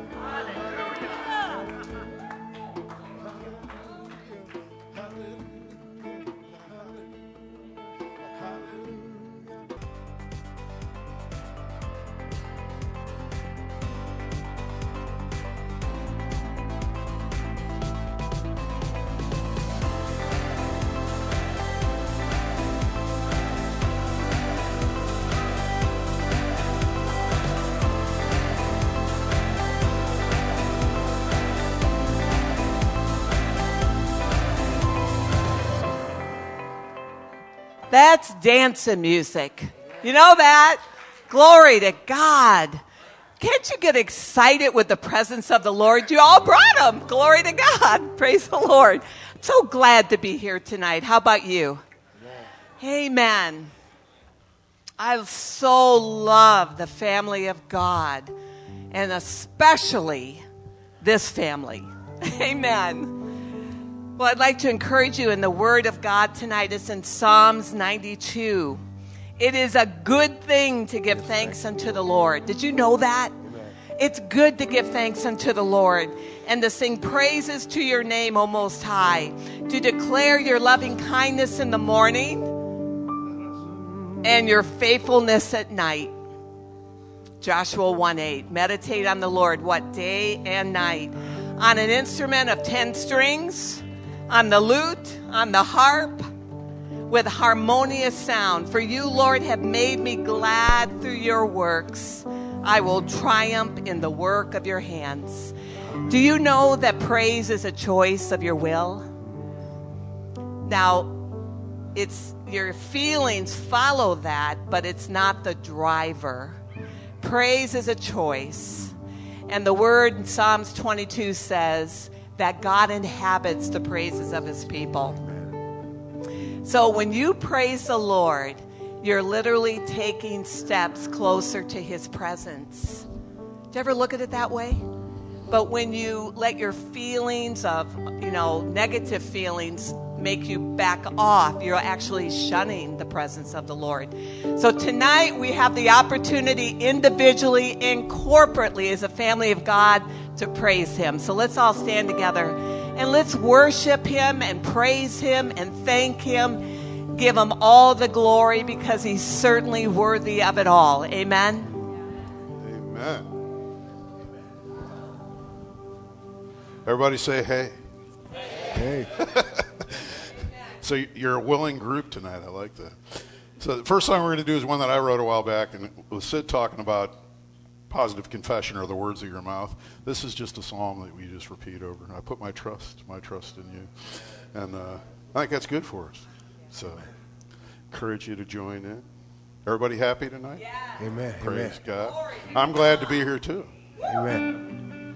And like she said, it's dancing time. So everybody get your legs a little bit loosened up. Move those hips a bit. Okay. Are we ready? Yes, sir. Let's do it.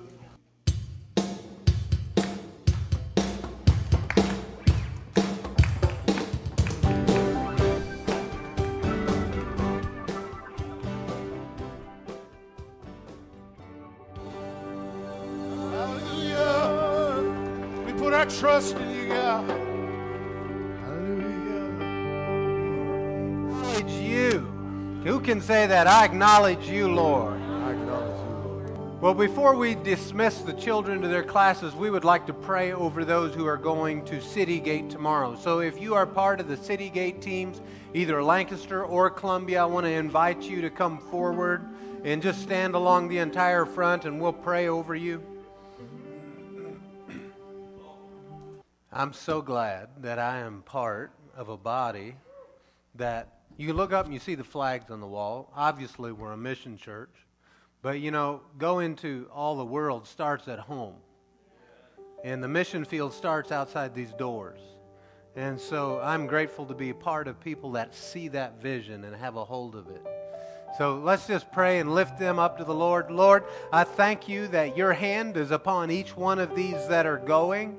And Lord, I ask for divine appointments right now, that you arrange it, that they would meet the right people, that they would bump into the right people. Lord, prepare the hearts of the people that will hear your word, those that will hear the good news. Prepare them in advance to receive it. Bring them into contact with these mighty men and women of God. And Father, I ask you to confirm your word with signs, wonders, miracles, with deliverance, with truth, with righteousness being revealed in Columbia and in Lancaster, in Jesus' name. Amen.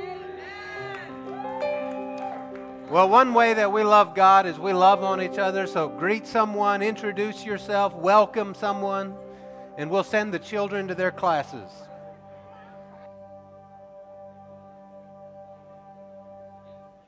Well, good evening again to you all. It's good to be in the house of the Lord with family. Amen. Well, we would like to welcome you here if you're here for the very first time. So if you're here for the first time, just wave at us a little bit so we can acknowledge you, see who you are right over here. Welcome to Church of the Word. We're excited to have you with us tonight. And we're going to prepare to return the tithe to the Lord. So if you need an envelope for your cash giving, just raise your hand and the ushers will bring you one. You can give by check. You can make it out to CWI, or you can give by credit card or cash. If you give by credit card, we appreciate when you fill out all of the blanks. Turn in your Bibles to Genesis chapter 4. And I'm just going to encourage you tonight in the matter of tithing. You know, tithing and bringing offerings to the Lord is a matter of the heart. It's a heart issue. How you do it, whether you do it or not, it just reveals, it's an indicator of what's on the inside. It starts there. And you can see this from the beginning. In Genesis 4 here, we're going to read. From the beginning, we can see the heart or the attitude of man revealed through offerings. Here in verse 2, it says, Now Abel kept flocks, and Cain worked the soil. In the course of time, Cain brought some of the fruits of the soil as an offering to the Lord. And Abel also brought an offering, fat portions from some of the firstborn of his flock. The Lord looked with favor on Abel and his offering, but on Cain and his offering he did not look with favor. So Cain was very angry, and his face was downcast. He didn't like it none. Well, you know, when the heart's right, you act right. I know Pastor Dale used to say that, and I mean, it just has always stuck with me. I so appreciate that. If you're right, you'll act right. Well, his heart wasn't right. The Lord saw that's why he wasn't pleased with his offering, and then it showed up on the outside as well. Well, in Hebrews chapter 11, the word tells us that Abel is still speaking to us today. Did you know that? That Abel, this incident is still speaking to us today. And in other words, there's things we can learn from this. So what are some things that we can learn from Abel's example? Well, number one, we know it is right and it is good to bring offerings to the Lord. It's one of the ways that we demonstrate what's in our heart. God was pleased with Abel's offering because his heart was pleasing. It says he was commended, his offering was commended as righteous. It was a righteous act. And that was demonstrated in this outward action. Number 2, God is worthy of first place. How many know he should get first place? He should get the best. Fat portions from the firstborn. Do you hear this? It's the chief. It wasn't just, Cain brought some of, the fruit of the ground. But Abel brought the fat. He brought the first. He didn't the second or third born. All right, well, this one's got a little bit of a something, let's give that one. No, he brought the best. So the Lord's worthy of that. In Hebrews 11, where it says that Cain or Abel brought a more excellent offering. In the original, if you look that up, that more excellent offering actually brings out, it says greater in quantity, greater in quality, superior. So that's just bringing out that something about what Cain brought wasn't that. Something about it wasn't his best. God doesn't judge you for what you don't have. He looks at what you do have and what you did have available to you. So that's what, there's some differences there. So, and then the third thing that I wrote down is we bring our tithes and our offerings with a willing heart, in faith that God exists and, hear the and is a rewarder of those who earnestly seek him. In Hebrews 11, it says, that Abel brought his offering in faith. And without faith, it's impossible to please God. For those that come to him must believe that he exists and that he is a rewarder of those that diligently seek him. So if he was pleased with Abel's offering but wasn't pleased with Cain's, what do we know? That Cain didn't bring it in faith. And, I think the distinction that it brings out there that those that come to him must believe that he exists and. So it's just not enough to believe he exists. You got to believe he's good. You got to believe that when I come to him, I'm coming to him in faith, believing you're the source, you're the source of my life, and that when I reach out to you, you respond to me with good things. That the goodness of God is chasing after me. And so I love you, Lord, and I just want to honor you with everything in me. I'm going to bring you my best because you're worthy of it. See, that's the heart. That's the difference. I don't know about you, but I love the Lord. And I want to honor him with my life and with what he's given me. So, and I believe that he's a rewarder. Do you? You believe that his goodness is chasing after you? Well, then let's take a hold of our tithe. Let's return that to him. He's the one that's put these resources in our hand. Lord, we're so grateful to you tonight that you're good, that you respond to us with good things, that you're looking to get blessing over to us. So we present you the tithe. We acknowledge you as our source, as our provider.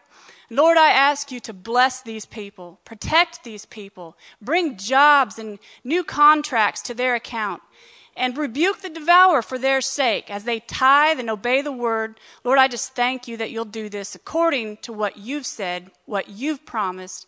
In Jesus' name we pray, and amen. All right, ushers, you can pass the baskets.